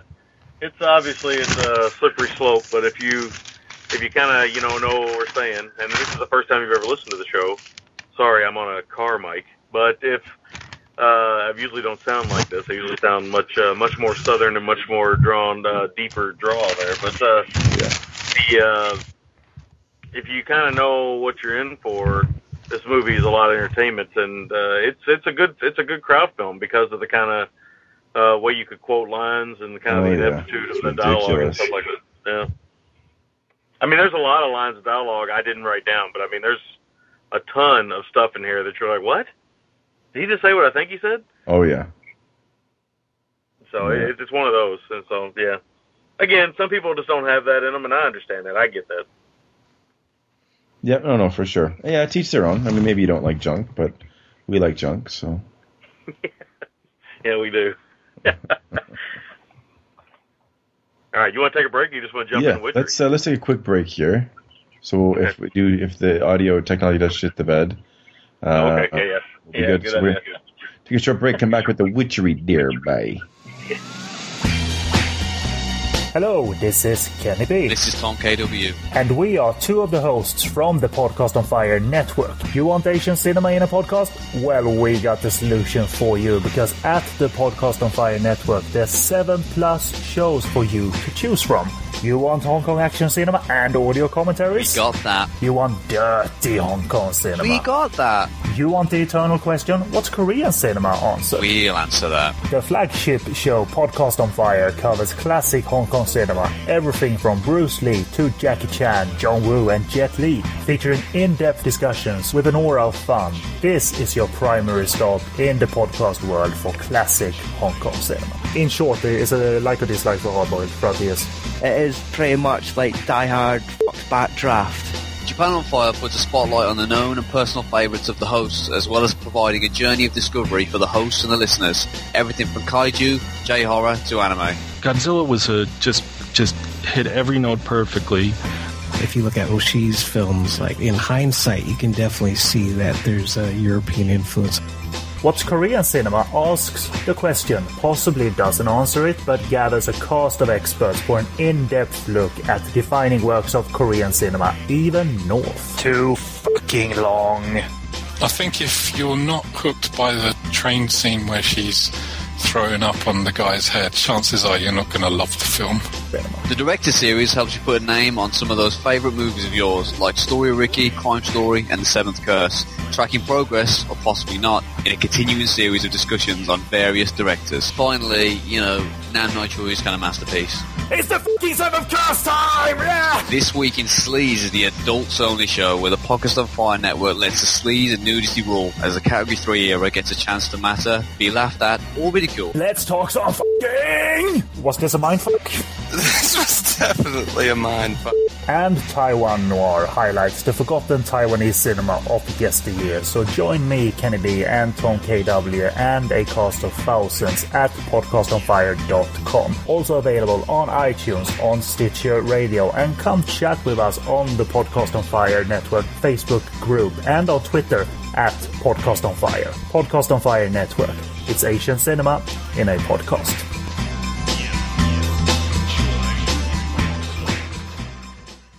All right, guys, welcome back. We are going to wrap up this episode with our review of La Casa 4, 1988's Witchery, which also comes again from the Scream Factory double disc with Ghosthouse in this. I had never seen this. You had never seen this. The cover was great. It's got a really two wacky North American headliners with Linda Blair and David Hasselhoff. Another Italian effort. Linda Blair at this point is slumming. Hasselhoff at this point is... Doesn't know how he got here. Yeah, he's in between big hits at this point. He's in between... Well, Knight Rider, I don't know if it was a huge hit, but it certainly was a hit. And of my age, in my generation, it was very popular. But this is before Baywatch and after Knight Rider, right? This is in between. So. Yeah, so he's got to pay the bills. What's strange is, I feel like... The weird thing is with these two is that they're so well known, and how had they ever fallen this far? You know what I mean? Yeah. Well, we know how Linda Blair fell. Yeah. She got on cocaine. She got hooked on cocaine bad. That's true. She got in some trouble, legal problems. Started dating Rick James. Yeah. Things got a little wacky, a little witchery, if you will. Yeah. Hasselhoff, on the other hand, he'd only been the big lead in the Knight Rider show, so really he wasn't he wasn't the pop culture thing that he is now or would become. He wasn't even close. I mean, Michael Knight was as close as he came to a pop culture fixture, and that was I think Knight Rider was only 3 years. It seems curious to me because it seems to loom so large over my childhood. Yeah. Well, I mean, it was a great concept and a huge thing, right? So yeah. Not a great show. If you go back and watch it now, not a great show. But, it was what it was. That's right. The Philippines was not afraid to piggyback on Blair's previous successes. They called this film Witchcraft, Return of the Exorcist. Yeah. Nice. Yeah. If anything, this is probably the most notable for Linda Blair and her fall from grace. Because, the mid-'80s to the late '80s and '90s. And really, Linda Blair hasn't really done much anything. Really, if you think about it, the '70s and maybe the early '80s were as good to her as it was ever going to get. Yeah. Yeah, that's true. She fell into genre stuff pretty quick after The Exorcist. Oh yeah, yeah, she sure did. She sure did. So she went from Oscar nomination to Savage Streets, which yeah, I'm fine with that projection. But I mean, crossbow, man. That's in Hollywood, that's you usually go the other way. Yeah, you do. You sure do. But she went the other way. Yeah, so this is on Blue. We live in a glorious time. Yeah, we do. Absolutely. The blue looks fine. Doesn't look great. Looks fine. Yeah. I'll synopsize this. When a storm strands a group on a Massachusetts island where the only dwelling is an old hotel supposedly haunted by the ghost of a former German actress, the result is, it says here, is the standard horror film. I would argue with that, John Sacksteder. So yeah, you get a little bit of 10 Little Indians with opium and overacting mixed in. Man, it's good times. This was a time, witchcraft and 80s, or as Witchboard and all this stuff. This film's kind of playing on that, of course, partially because they landed Blair. Now I'm curious how much of a supernatural kind of witchcraft angle was played into this film before Linda Blair or once she came on board. You know what I mean? If it was going to be just like a ghost story. Yeah. I would say that probably had a lot to do with it, really. Yeah. I mean, they even kind of, in a way, in this film, it's on the poster, they kind of give her, the Reagan kind of look in a way with the hair and everything. It's a little bit more hair metal than The Exorcist, but it's still there. Yeah. No, for sure. Hildegard Neff. Would these films be considered Pastageist films? Pastageist? Yeah, you like that Pastageist. Instead of spaghetti western or, macaroni combat, we got some Pastageist. Nice. I've never heard that term. Neither have I. I just thought to myself, what would the Italian... that's actually pretty terrible, but either way, kind of funny. So spaghetti western, a gnocchi ghost story? Yeah. A gnocchi ghosty? I don't know. Yeah. But yeah, Hildegard Neff. By this point in her career, Miss Neff was slumming it. Oh yeah. She had worked. A film she had done that I wanted to see. I'd looked it up. Was Fedora with Billy Wilder. Yeah. Roop sent me that film a long time ago. I haven't watched it. I still got it, but I haven't watched it. Well, listen to the cat. It's got Mario Adorf in it. Yeah, it's got Adorf, William Holden. It's got her. It's got Jose Ferrer, Stephen Collins, Michael York, and it's essentially it's the same fucking plot as Sunset Boulevard, which they talk about in this film. So yeah. I wonder if it's a nod to that and nod to Wilder and stuff. But she's, she was an actress. I mean, she worked quite a bit in Europe through the war. And then here she is here turned up in this striking looking woman. And I think that, she, despite kind of having to put in a hammy turn, I think she's pretty good in the film. Yeah, she is. Let me ask you now, we had not seen this film. Which of the two, though I guess we're kind of revealing our hand here, but which of the two do you prefer, this one or Ghosthouse? Well, I have more affection for Ghosthouse. This one was pretty bonkers. Yeah, this one I think is more bonkers. Well, yeah, I mean, it's pretty bonkers. I think Ghosthouse is more of a film. I think this is more of a bonkers kind of a mess. It's not bad. I don't think it's like a 3.9 it's got on IMDb. That's preposterous. It's not that bad. Not nearly that bad. I would flip that score. He's thinking, so you're telling me right now you're 9.25 is what you're saying. And that's strong 9.25. No, but I really enjoyed this. I enjoyed it. I didn't love it, but I did enjoy it. I will say that. I think this is more fun than Ghosthouse. I'll say it. Ghosthouse gets a lot of the pub, and I love Ghosthouse, but this is more fun. Because think about it. The characters are either more loathsome or more likable than anyone in Ghosthouse. Well, the only likable character in this movie really is in a way he's the only righteous character in the whole thing. It's so fucked up because Hasselhoff has this reputation now, but back then he didn't, right? So he was, he wasn't the Hoff. He was just David Hasselhoff, actor for hire, and his character comes off as pretty much the best thing. Well, as far as virtues, he comes off as the best person in the film.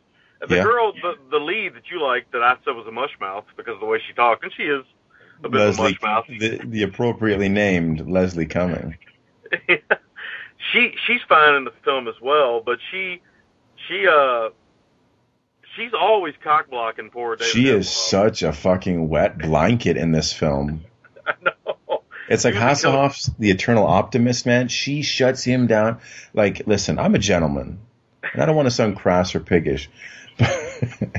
But Hoff puts up with so much shit from this woman. She fucking stonewalls him. This is the point, man. I'm not even saying like he didn't get to put a finger in her butthole. Like he had to sleep in a sleeping bag on the floor when they were the only ones in this house. Yeah. I mean, she really puts the squash on anything he's trying to do. Yeah, man. Puts that kibosh on. Yeah. It's interesting. The stuff he'll put up with for her in the film. And the way, again, because we have another character in the film who's very sexually aggressive than the Catherine Hicklin character. She loves sex and she loves money. And she loves riding dudes 30 minutes after she meets them. Yeah, she's not afraid to. So you would think if this movie was made today with Hoff, then she would show up and Hoff and her would go, because Hoff, he's got blue balls, man. He'd go off and with the Catherine Hicklin character, but he's a man of virtue, man. He loves Leslie. He loves her bunches, and he's going to stick around. First of all, I'm sorry, man. I don't get horny in decrepit, dirty old houses. No, but that's just me. Nor do I. And if I am going to get horny, it's going to be doggy style only. It's not going to be any. I'm not laying down on fucking Charles Dump's bed. No, it was the Dump manor. Yeah, they're sleeping in dirty blankets and all. And possibly, like, people have been murdered everywhere in this house. No. You don't know that? I mean, there's like a dark mythology around this because Leslie Cummings' character, what is she? She's writing a book or something. She's fluent in German. She's researching something. You know what you could do, man? Here's what you do. Okay, pro tip number 3. You're giving these out for free today. You take the sleeping bag, you go outside, and you make love under the stars. You're surrounded by water. It makes for a nice ambiance. It is cold. They are shooting this in the winter, though. It's obvious. Oh, yeah. So, well, that body heat. Yeah, you wouldn't do little Hoff any favors by pulling him out in that cold weather, but still. No, you don't pull him out till it's time to get to work, man. Till Bixby has turned into Ferrigno, man. That's right. You don't show her Bixby, you only show her Ferrigno, man. Yeah, exactly. But Cumming is such a fucking wet blanket in this film, and I do think she's very cute, though. But man. Oh yeah, she looks fine. She does. Yeah, she does. This house, great looking house. Yeah. Like, they really scored a good-looking house for this film. Yeah, I didn't look up that location. I'm going to look that up now while we're talking here. I'm curious. It's great. And I don't know if the interiors were this house or they shot the interiors elsewhere. The interiors are great. The exterior is great. I love that interior shot where it's like the corridor of all the doors. Yeah. It's very much Italian dream logic, but it works well. It says it's a hotel in Massachusetts. Yeah. What does it say here? Blair Colin White. Part of my problem with Blair in this movie Oh. is she only does like two things. She walks around and rubs her stomach, which is fine. She's playing a pregnant character. And the other thing she does is, go into contractions and get a wet face. I mean, it's like Leslie wipes her wet blanket body all over her wet face. It's true, man. And it's really a shame to see Linda Blair, who honestly was a talented actress, and diminished to such a role as pregnant girl in peril. Well, she gets to rock some pretty impressive Dusty Rose female power outfits. yeah. But yeah, she doesn't get given much, and I feel like too this one harkens to Exorcist 2 because it opens up with her in this lavish New York apartment, all in white. Yeah. She's got big hair. I mean, it's good, man. It's good.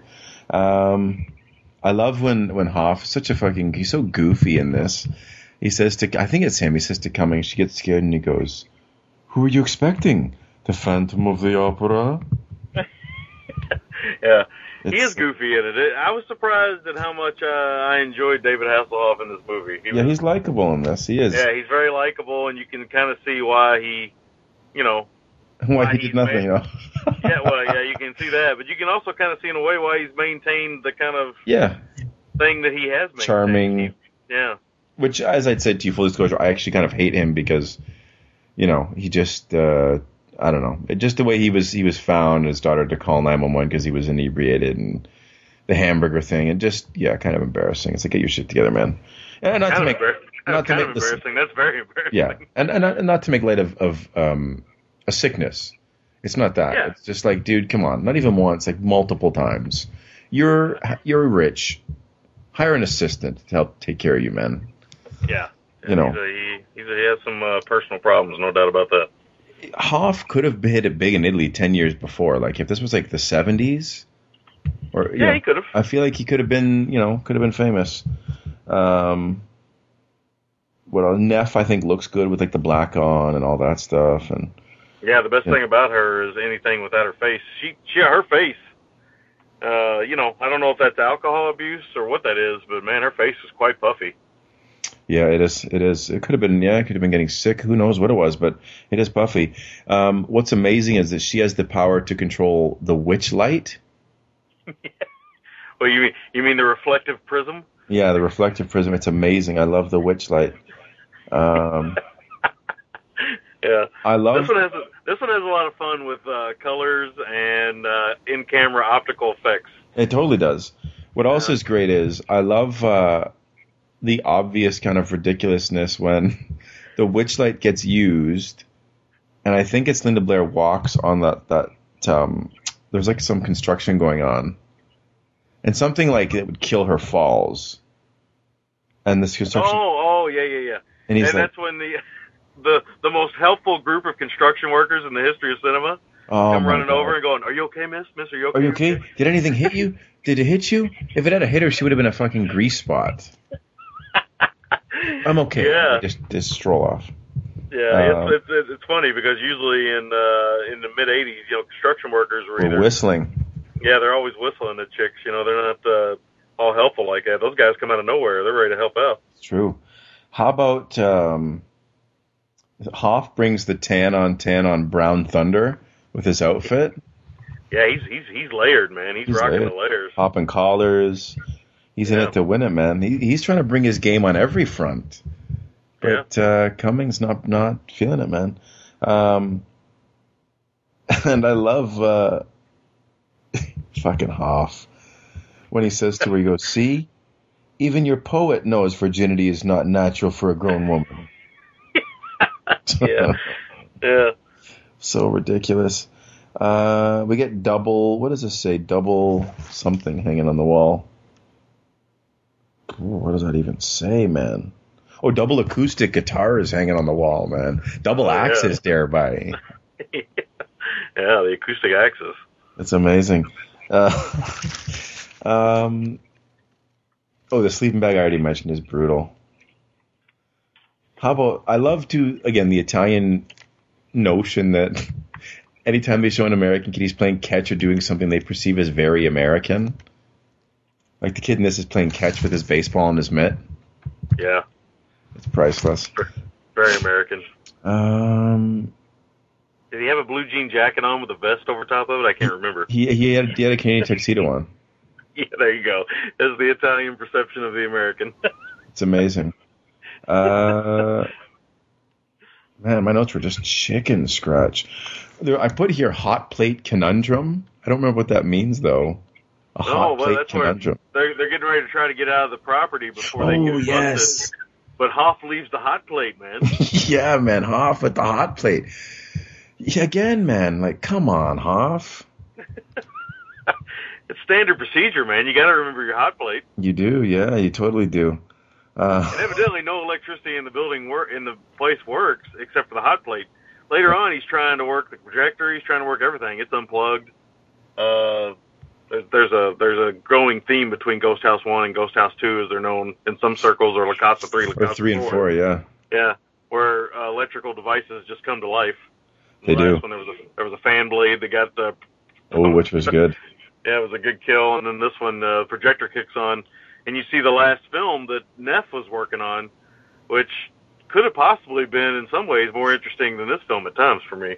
Because it really looks fucking bizarre. Whatever she was working on at the end. Bizarre. Only the Italians could come up with whatever the fuck that thing was. Italians trying to do German, which is even more bonkers. Yeah.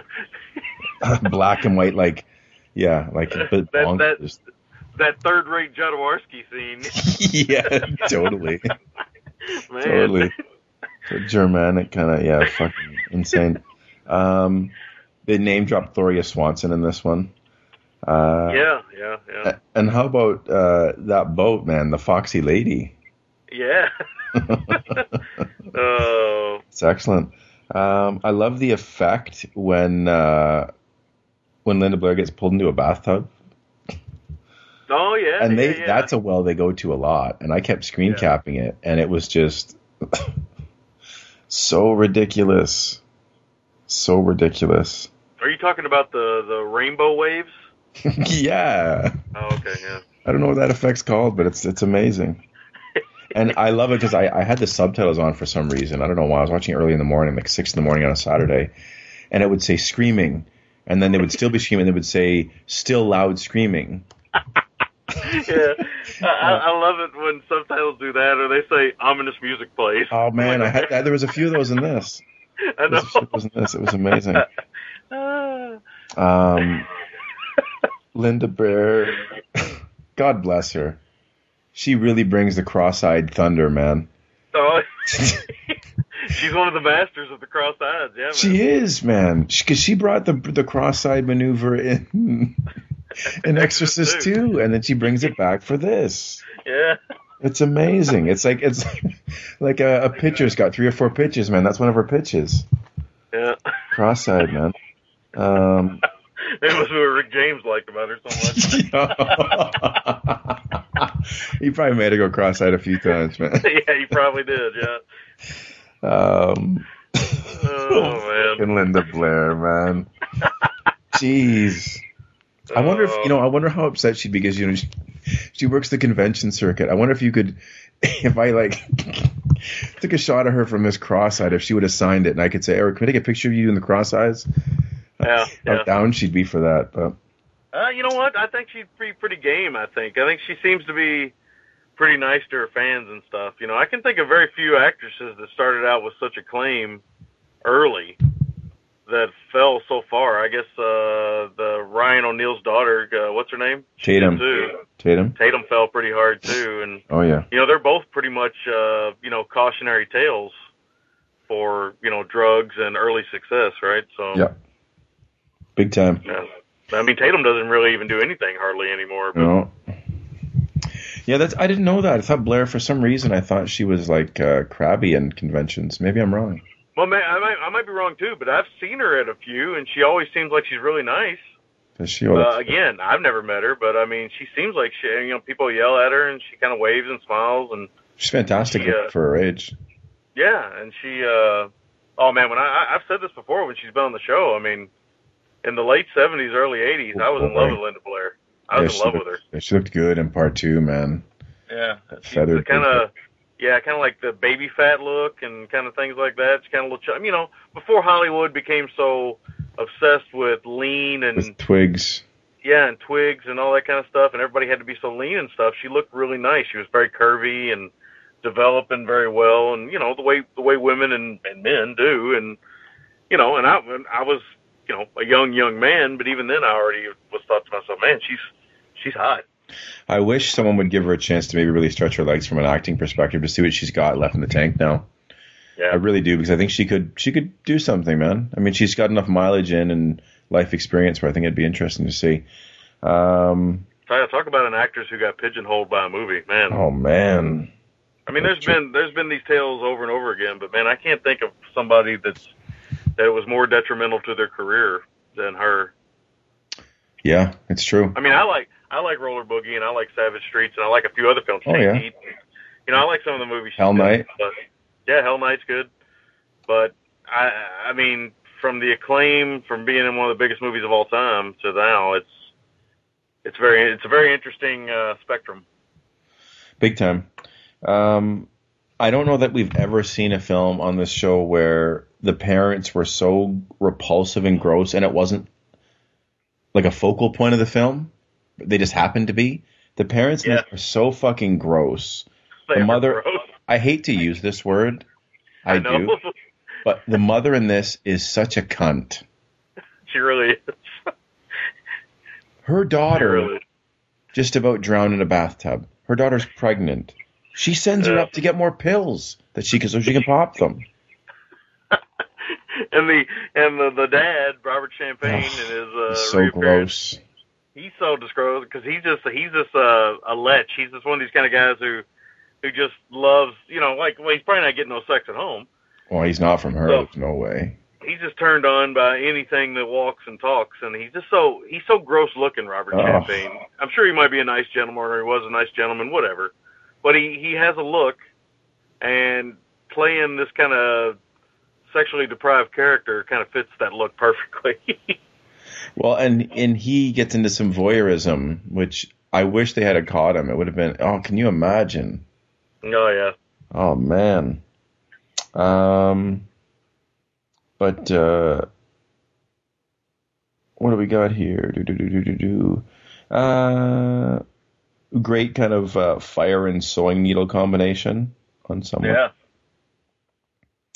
And I love that the mother's so awful in this film that no one thinks to even ask once, like, where she is after she's been gone for a while. Yeah. That's great.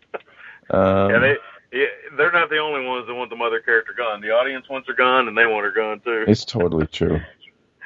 I think the low-budget hell in this looks good, for the most part, other than when they show, like, the walls that have just been drywalled and, like, they're still being worked on. Yeah. Yeah. They do, so they use that rainbow effect, that prism effect, good use there, too, to kind of hide the inadequacy of some of those scenes. Yeah, it's true. I wish those scenes were a little bit more harsh. I feel like they're just basically scenes of people screaming at the camera with like wavy effects and colors. Yeah.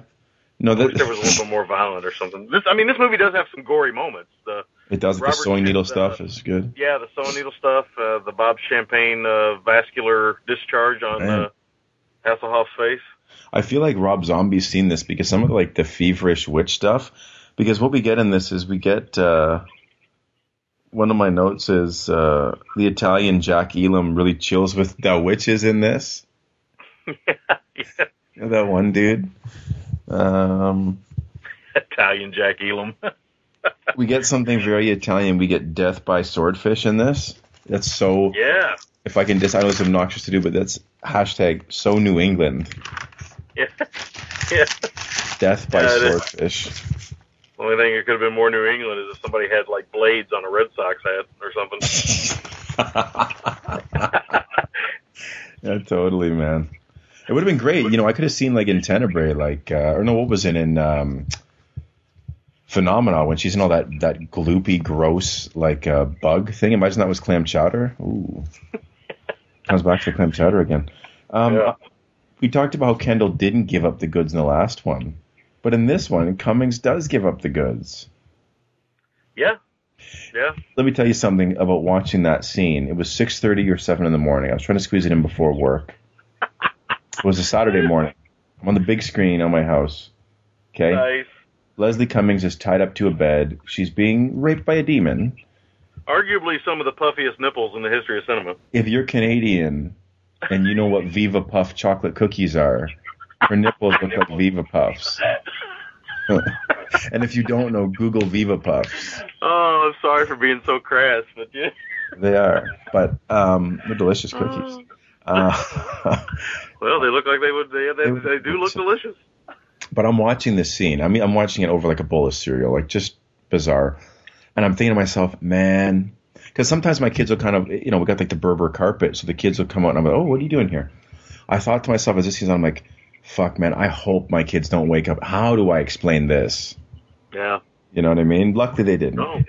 Yeah, I know what you mean. I watched it on my big screen, and my son was asleep, but of course, you never know. When they get to a certain age, they wake up in the middle of the night. You never know. So it's true. Again, I think the low-budget effects work well in this. It's stylish. It's pacey. This is bonkers, but it keeps its foot on the gas, which is good. We got Hoff shooting flares, which is amazing. Yeah. It's funny. They cut to a car explosion, and at first I thought, don't tell me that flare was supposed to do that. And then thankfully we realized it's a TV. What does it say? 80s mark. Oh, I think this film would have done well in the 80s market. Like, it was a smart business decision for them to make. Again, you kind of hit a number of different genres in the 80s market. You get ghosts, you get foreign horror, you get gore, you get a little bit of sleaze. I mean, you kind of get it all. So I think it was kind of a good thing. How about the one dad? You don't see this anymore. Smoking in bed. Oh, yeah. That fire hazard. Yeah, that's a faux pas nowadays, right? It's a faux pas. He's reading Mario Puzo, living the good life. And then we get a scene. That's a waterbed he's sleeping. That's a waterbed even. All the more reason to avoid the cigarettes. Yeah, that could be a real mess. Man, I had a waterbed when I was a kid. Wish I still did. Actually, that magic. Yeah, that magic era of the waterbed. I when I was a kid growing up, I spent a lot of nights at other friends' houses, and they had waterbeds. And I always remember thinking, man, because you're kids, your kids sleep in the same bed, whatever. You don't think anything of that. There's there's nothing going on weird there. But it's just the idea of sleeping in a waterbed with somebody you don't normally sleep with, and they toss and turn and wake you up every 5 minutes because the fucking waterbed's moving. Oh man. I'll tell you what, when the water would get cold and the sheets came off. Oh, I remember I dated this one girl. She had a waterbed. She held on to the waterbed late. She was in her early 20s. She still had a waterbed.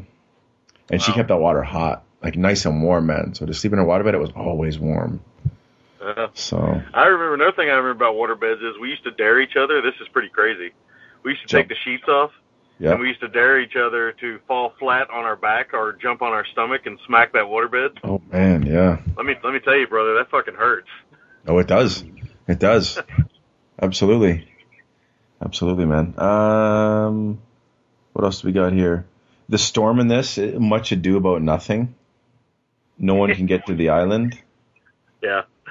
We makes no sense, really.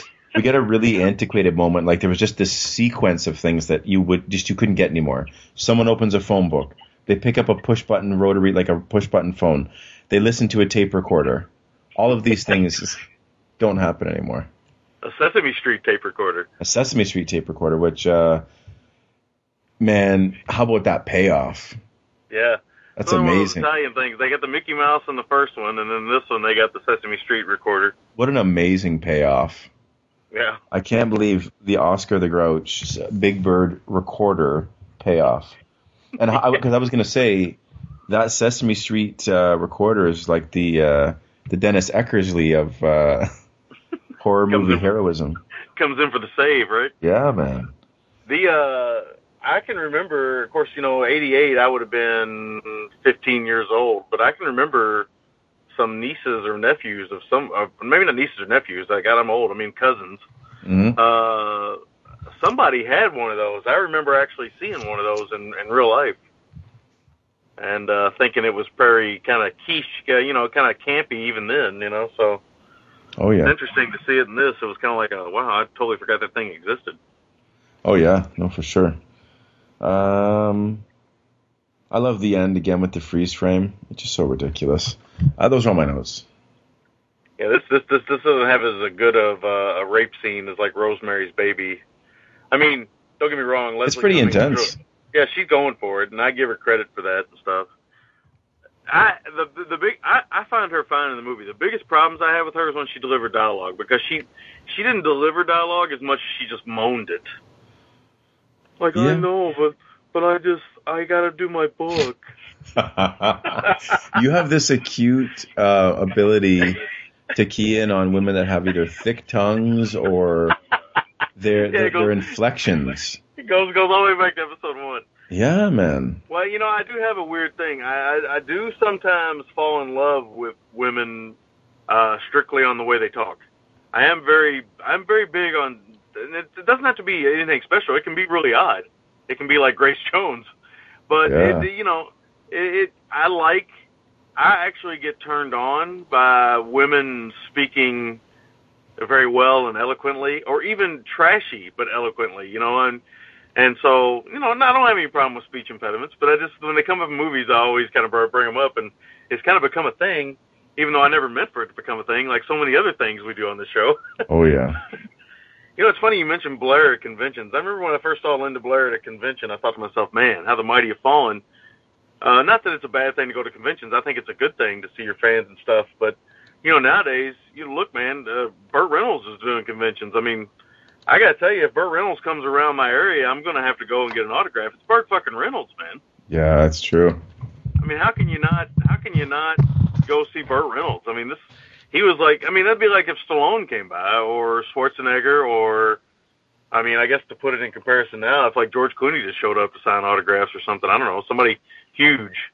Yeah. But, I could see guys like them doing it, Yep. No, it doesn't matter. It doesn't matter how big you ever get. What you always got to remember is life is a humbling experience. Sooner or later, you're going to be just like everybody else. Soon enough, the Iron Sheik comes and he humbles you. Yep. Put you in the camel clutch. That's right. And that's all she wrote. Life fucks you in the ass and makes you humble. Yeah. I fuck you in ass. I did like this movie more than I thought I would. I didn't love it by no stretch. It is a bit junky and a bit messy. I think Ghosthouse is. I think why I like Ghosthouse more is I think it's a little bit more charming than this one. Now this one isn't that bad, but I just find the characters in Ghosthouse a little bit more charming. You do really. The characters in Ghosthouse are so bland.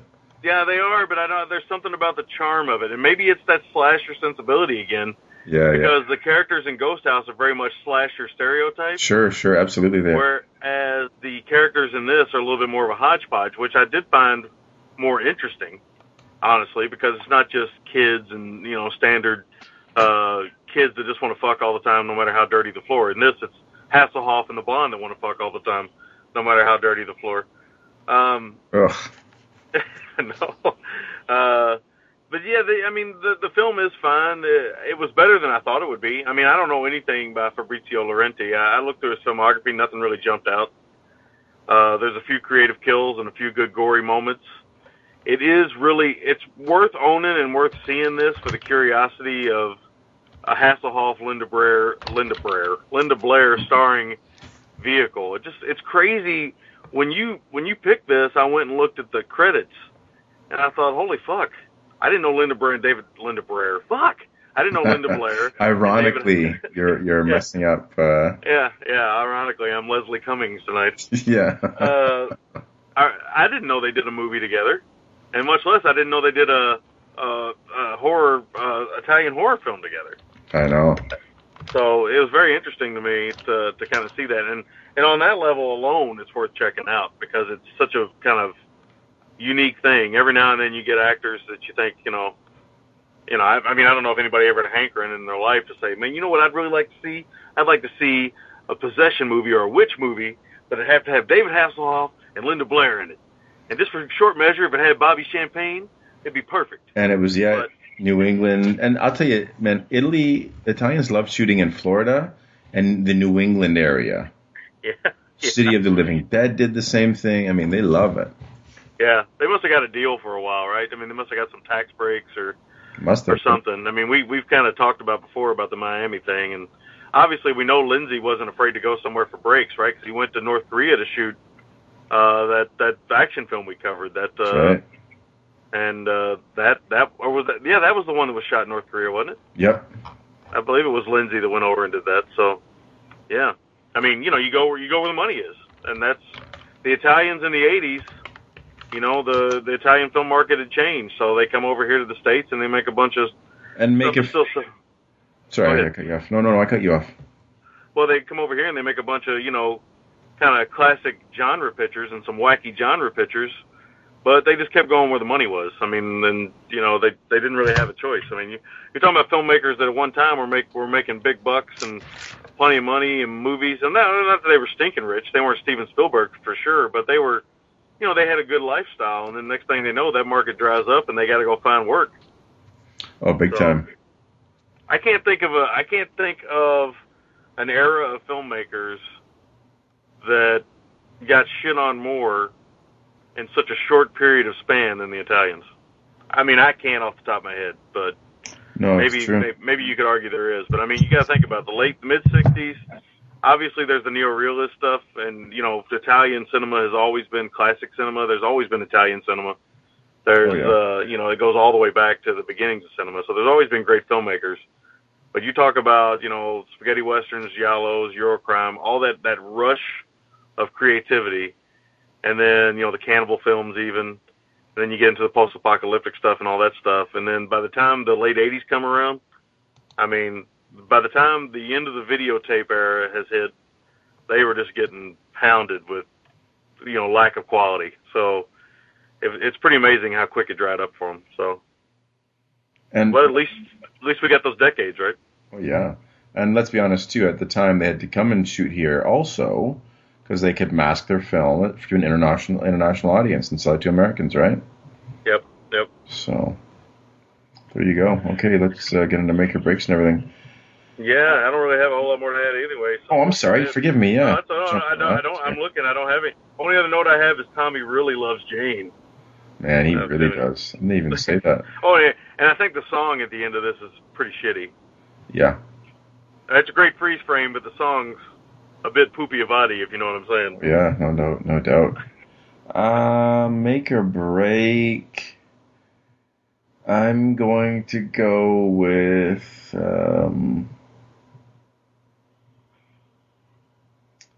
I guess I'm gonna go with the sewing needle scene. I really like that, man. That's on the cover. I was curious to see what it was, and it was nice to see someone you want to get it.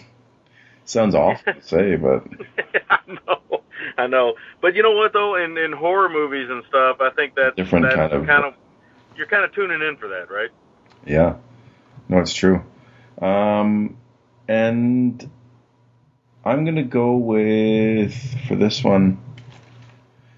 Man, I'm going to go with, I want to use the Sammy logic here, and I want to go with the director because I don't know that I'm ever going to get to give him the MVT again. Fabrizio Lanti. He did do a film in '93 called The Crawlers, which, let me give you this plot synopsis. People from a small town are attacked by evil radioactive tree roots. I saw that. I saw the synopsis. Ridiculous. He did The Immigrant, which is short. We might have to check that out. Yeah, no kidding. But I think he does a really good job of, balancing. Holy shit, that's got Gabriella Tinti in it. Oh, wow. He did one with Carlina Catali Tassoni called La Stanza Accanto, which is a thriller, and I don't know. That was 94, man. Yeah. He just worked like 4 years and ago. Pupi Avati wrote it. Yeah. Wow, what are the odds? Might be on board after all. But I'm going to give it to him, man. I think, for a guy that didn't work very much and was making films in a country that was unfamiliar to him with film language that wasn't as familiar to him, and on a limited budget, I got to give it up to him, man. I love Ghosthouse, but Witchery's a lot of fun, man. It's more bonkers. So you going to give us a higher score than Ghosthouse? No, I'm going to probably give it the same score. I know that seems weird to say, but I can't quite say it's better per se, but I feel like we all love Ghosthouse, and I want the people that love Ghosthouse to discover Witchery, because I think it's got a lot of the same strengths, but even more kind of bonkers. All right, well, my make or break, I got to go Death by Swordfish, because one thing about the Italians is they always come up with creative ways to kill people. Oh, yeah. Don't think I've seen Death by Swordfish quite like this. So that works for me. Nope. I'm going to give the MBT to Hasselhoff. I know I'll never give it to him again. I can't think of anything film-wise I've ever seen him in where I've liked him. And that's true. His character's likable, and he's actually, even though he's goofy, he's actually pretty likable in the movie. So I'd agree with you, though, on your call for Fabrizio Laurenti. I don't know much about the guy, but, he doesn't do a bad job. No. My score is 6.5. It's just a little bit lower, about a half point lower than Ghosthouse. I think it's a good set, though, that Witchery Ghosthouse. It is a fun... It's a fun set, man.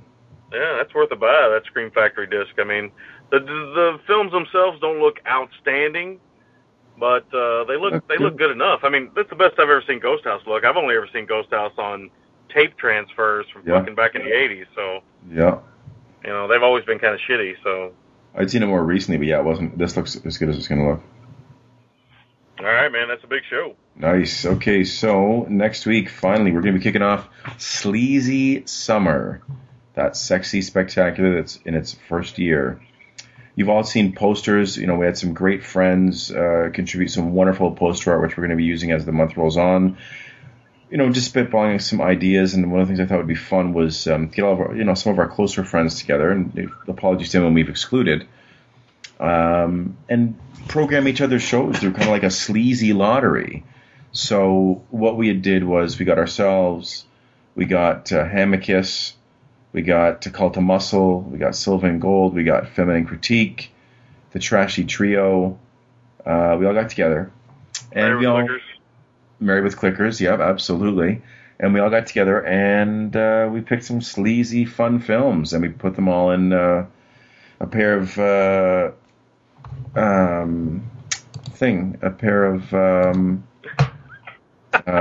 Hildegard Neff's panties, the Lady in Black, and we drew some names. And so it was a lottery. You could have got the films you picked. You could have got the films someone else picked. So we're going to be kicking off our Sleazy Summer, and all those shows are going to all be tied in because they're all doing films covering sleazy films. So it's going to be very interesting to see what... I know Trashy Trio is watching Animal Instincts, which is a zombie pick. Which I've seen before. I've seen that before, by the way. And Feminine Critique's got it bad. They got Afterman and Boya Omega, Beyond the Door? No, Beyond the Gate? What is it? Beyond Darkness. Maybe Joe D'Amato's finest hour. So, yeah, it's going to be fun. So what are we doing next week? Are doing... Hang on here, where are we? Give me just a moment. I got to find it here. You got a drum roll, please? Oh, man. Drum roll. Where's that lottery? Okay, here it is. Okay. We are doing the following next week. Here we go, man. We're going to be doing The Art of Dying with Wings Hauser. Yeah. And Astral Factor, which was a Higgins pick about some ridiculous astral projection killings. So, Art of Dying and the Astral Factor. Yeah, I've heard of the Astral Factor, but I've never seen it. The Art of Dying I have seen once before. I love Art of Dying. That was actually one I picked. Yeah, yeah. It's going to be a lot of fun. I know the Sylvan Gold Boys are going to be doing an Abel Ferrara double in their near future. Nice. I can't wait. It's going to be fun. It's going to be a lot of fun. They're covering one I picked, Treasure of the Amazon. It's going to be a good month. Support our friends. Listen to their shows. These are films that we all picked together. It's going to be a lot of fun. Hope everyone has fun with it. And we'll catch you guys on the flip side. With that being said, There's one thing left to say. Yeah. Adios. Adios. Thanks for listening. You can find the gentleman at ggtmc.com, and you can email the gentleman at midnightcinema@gmail.com.